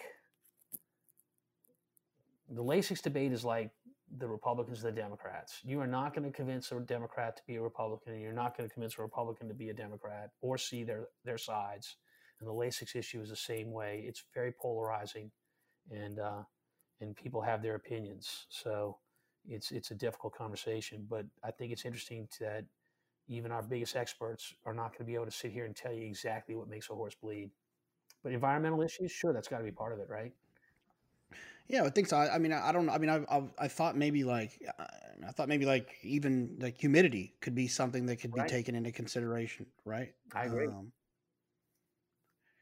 Summer Squall was the horse. I Googled that. I didn't know that. That's right. That you were for Neil Howard. Doggone it. Yeah. I just didn't want to. It would have drove me nuts if it was me on the other end. So, you know, I think one of the things that still talking about Serengeti Empress that like, you know, that worries me the most about my wager is that if she was in the hands of someone that didn't understand racing dynamics like you do, I would feel better about it. But the fact that you have made a decision with her that I think is the right decision, which is that you are going to find races where she can get herself on the front end and relax and run, and she'll run. Not that she needs to go 24. You'll put her on the front end and she can go 22 and 4 if but she needs to be on the front end. And I think that really increases her chances of winning. And I just wish more trainers and owners would give their riders that free pass to make that aggressive decision, because, you know, trying to rate her in behind horses, you're taking away what it is she's actually good at. There's no question about that. So, I mean, you're being polite. She's a front end horse. And if you look at her career record, which is very good, you see that all of her wins are when she makes the front end. So, you know, that's her game. Don't take anything away from her. She's the best horse I've ever trained. But that is her style, and that's how she wins races. And if it doesn't go that way, she's not going to run her best race. It didn't go that way in the Apple Blossom. I had great reservations about running in that race, but it was at a time where there was no other options because they were the only track going. And I went into it, and I really, really was concerned that the setup was not going to be to her liking. And I think I said on the show that we did together, look, if she's not on the lead when they come out of the turn, she's not going to win. She didn't make the lead coming out of the turn, and that was that. So that's on me. I should have been more willing to say, hey, you know what? There may not be any other race out there, but we're going to skip this one. So, but unfortunately, I didn't. You know, look, there's a lot of things that trainers think that you need to be more open-minded about. You know, when it comes to their horses, you can get caught up in the idea that it's my horse, like it's my kid, you know, and you sometimes don't see things in black and white. Horse players, same way. You know, they're trainers. I'm sure you're like, I really don't want to bend this guy. He's not very good at what he does. But you got to take that out of the equation. I mean, if the horse is good enough, you know, that's the major ingredient to whether a horse can win a race or not. So, you know, being eyes wide open and looking at things 2020 are important in our industry from just about every aspect: trainer, jockey, handicapper. From a, you know, I've never, I guess, I guess I could guess what it is, but I've never, I think I've asked a trainer this. What is the thing about her needing the lead? What is it? Is it that her attitude changes if she doesn't get the lead? Is it a mental thing, a physical thing where if she doesn't have the lead, then she wastes energy trying to get it? Or is she just mad and she's like almost pouting that she didn't get the lead? Like, what is what is it about? What does it mean that she needs the lead? Well, I think all horses have styles, you know, the style they like to race, you know, so for Serengeti Empress, that's just her style. That's how she likes to do it. She's not as comfortable if she doesn't get to run her style of race. And so, I mean, if you want to convert that into people, so, let's talk about some runners. Okay. So one of the most famous runners, I'm going back in time, but Steve Prefontaine was a serious runner. Okay. And he started along with the creator of the shoe that became Nike's first shoe, he was a part of that. But Steve Prefontaine, he liked to run them off their feet right at the start. And his college coaches and his professional coaches kept telling him, look at the clock. You're going this opening portion of the race this fast. You'd be so much better if you could regulate, but it wasn't his game, So look, it's not her game. That's her style. All horses have style. On the other hand, so take a horse like Mo Tom that's a multiple grade stakes winner, ran the Kentucky Derby. When I was training him as a 2-year-old, he couldn't outwork anything. I was like, oh my God, this is a bad purchase. But the whole time you're working with 2-year-olds in June, it's about races that are going 5/8 of a mile, and you're working against other horses their age. It's about, hey, what's your speed? Can you use that speed going 5/8? Well, he was never a 5/8 horse. As soon as I got away from that and started saying, look, let's change him up. Let's forget about these sprint races and let's let him do his thing by going early, late, and seeing if he'll finish for us in a workout. So in other words, restrain him a little bit early and then see if we can pick it up that last eighth of a mile. And the moment I did that, he was brilliant. And I was like, oh, how long does he have to tell me something before I listen? That's the secret to being a good trainer. I one of the most non-educational statements in horse racing that you can make is, boy, if only they could talk. That one drives me crazy because they do. They talk to you in so many different ways. And the guys that are really good at training, they're fluent in the language. They're fluent in what the horse is saying to them at all times. And so, when the horse is talking to you, you got to listen. And in the case of Mo Tom, it took me a while to listen, but we found out what he liked to do. So style is just style. People have it, horses have it. It feels like to me like there's an aspect of creativity when it comes to training where, it's just like anything else in the world or whatever business that you're in, that you have a problem or you have an objective and you have to figure out how you're going to get there. And it's not always a straight line. And a lot of times you have to figure out, well, how about if we try this and do that? Or, well, what if we, and I think it's exactly what you're talking about. It's just like changing up something little that can help you get to that end result. And I feel like that's probably what happens a lot of times with those trainers that you're talking about, where I see their name and I'm like, I can't bet this horse if this guy's training this horse. I think it's more because of, it feels like to me like the lack of creativity to find out how to make this good horse great or make this okay horse good. And I think that's, you see it in football a lot too with coaches finding ways to get their best out of somebody. Right. So that was me, my comparison. So I said on the air the other day, I was talking about the race that was coming up. It was the sprint race for the fillies and mares.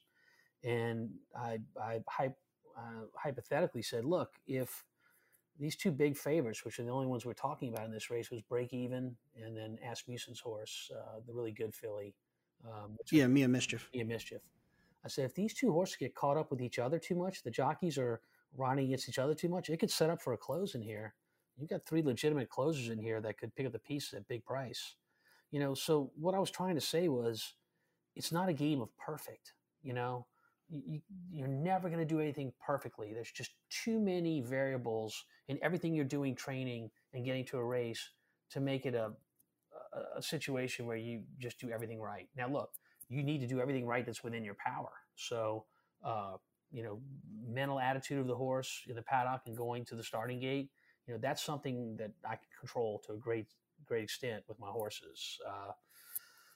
Leaving the gate correctly is something that usually comes through practice, and oftentimes they forget the first time they run, no matter how well you practice with them. But typically, most trainers are at least proficient enough to have their horses leave good from the gate, once they start their career. But there's things you can control and things you can't control, I guess what I'm saying. And when you can't control something, particularly when you watch a horse in a race, now remember, in practice with one other horse at a high speed versus a field of 10 in the starting gate, we can't simulate a race in practice. So you're learning from those races. So, a trainer that's not studying his horse and learning what to work on based on how he's run in that race, whether it be he gets nervous in the gate when you thought he was going to be fine, whether it be that he doesn't seem to like to be crowded with other horses. I mean, anything the horse might show you. And that's where the jockey comes in too. You want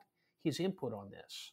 So I remember hearing when I was an assistant trainer from a really good trainer how there are some jockeys that are very good in the saddle, but not very good out of the saddle. And there are other jockeys that are very good in the saddle and also very good out of the saddle. What he's saying is that rider is not only good riding a horse, but he can tell me things about that horse when he's off that horse. And that is a big advantage for me in trying to work with that horse for future races. Tom, I wanted to kind of to wrap it up with talking a little bit about our how we even got to become friends with the TV stuff. How did you what was your first kind of foray into TV? How did you end up starting into TV? Because obviously you're in the Midwest or in the South and in Louisiana or in Louisville, and obviously your first I think your first gigs were like TVG. How did that all come about with you getting on TV? So TVG had created a new show called The Works for the Kentucky Derby. It was a good show.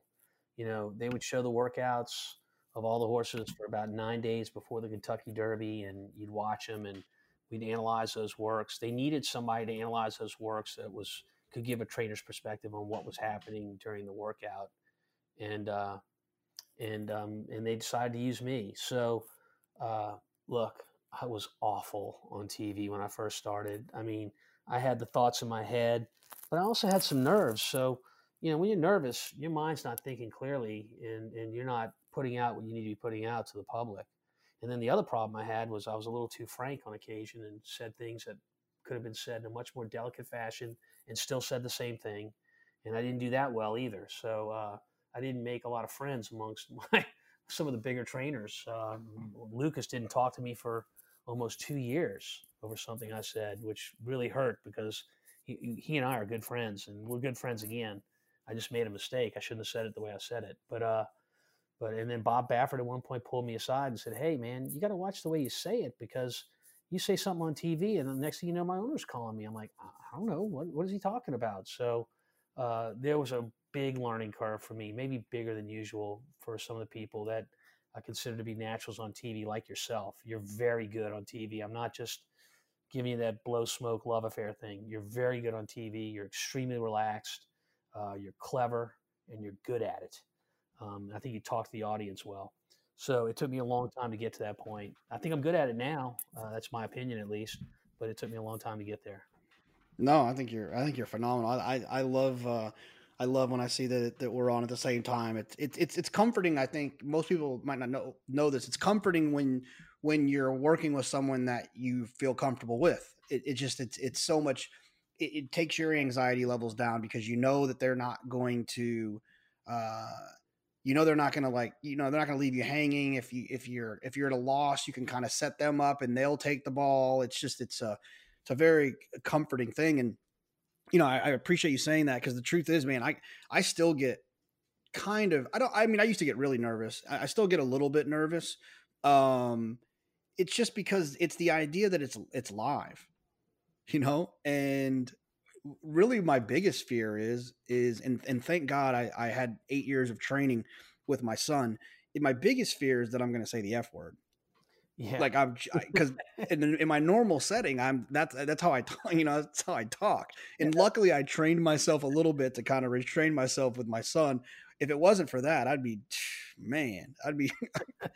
have let one slip by now, guaranteed. Let me tell you, that might help the ratings,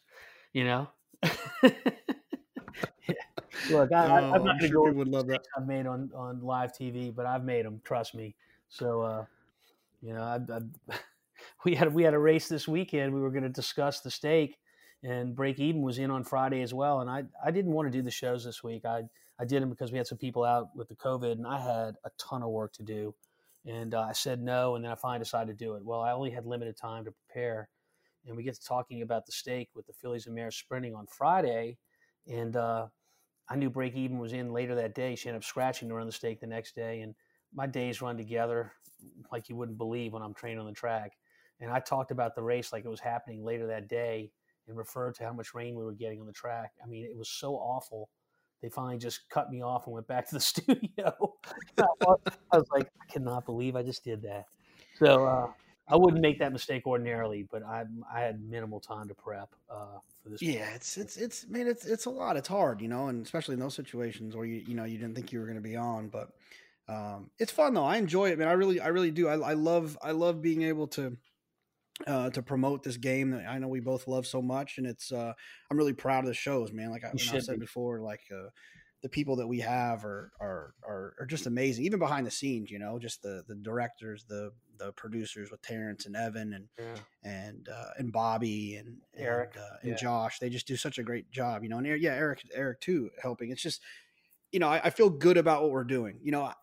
So it would be annoying if I didn't like the show.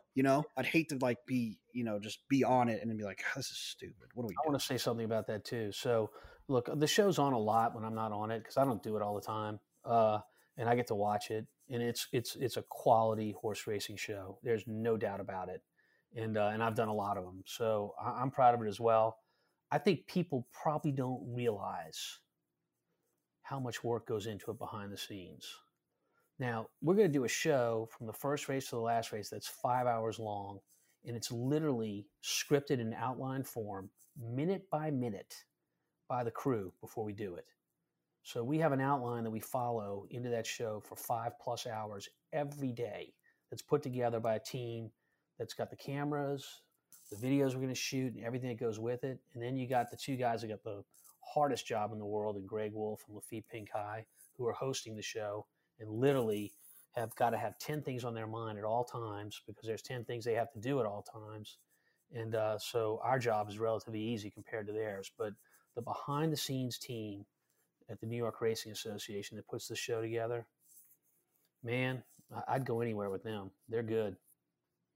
Right, and the thing is I've only, this is the only TV I've done, but from what I've heard from everyone else is they do it with a lot less than other people do in terms of the bodies, right? The bodies and the crew that are, they're doing it with a third of some other productions, and that's amazing to me to see that. But yeah, you say down to the minute, it's sometimes just down to 30 seconds on those rundowns of things that are going on. So it's fun to be a part of it. Well, look, look, you got to get up earlier than I do tomorrow. So I feel bad keeping you on. I appreciate you taking the time. I don't want to keep you too long because you'll be almost done with your day I'll get up earlier than that. I got Austin wakes up at 7 wanting to play video games. So it happens pretty quick.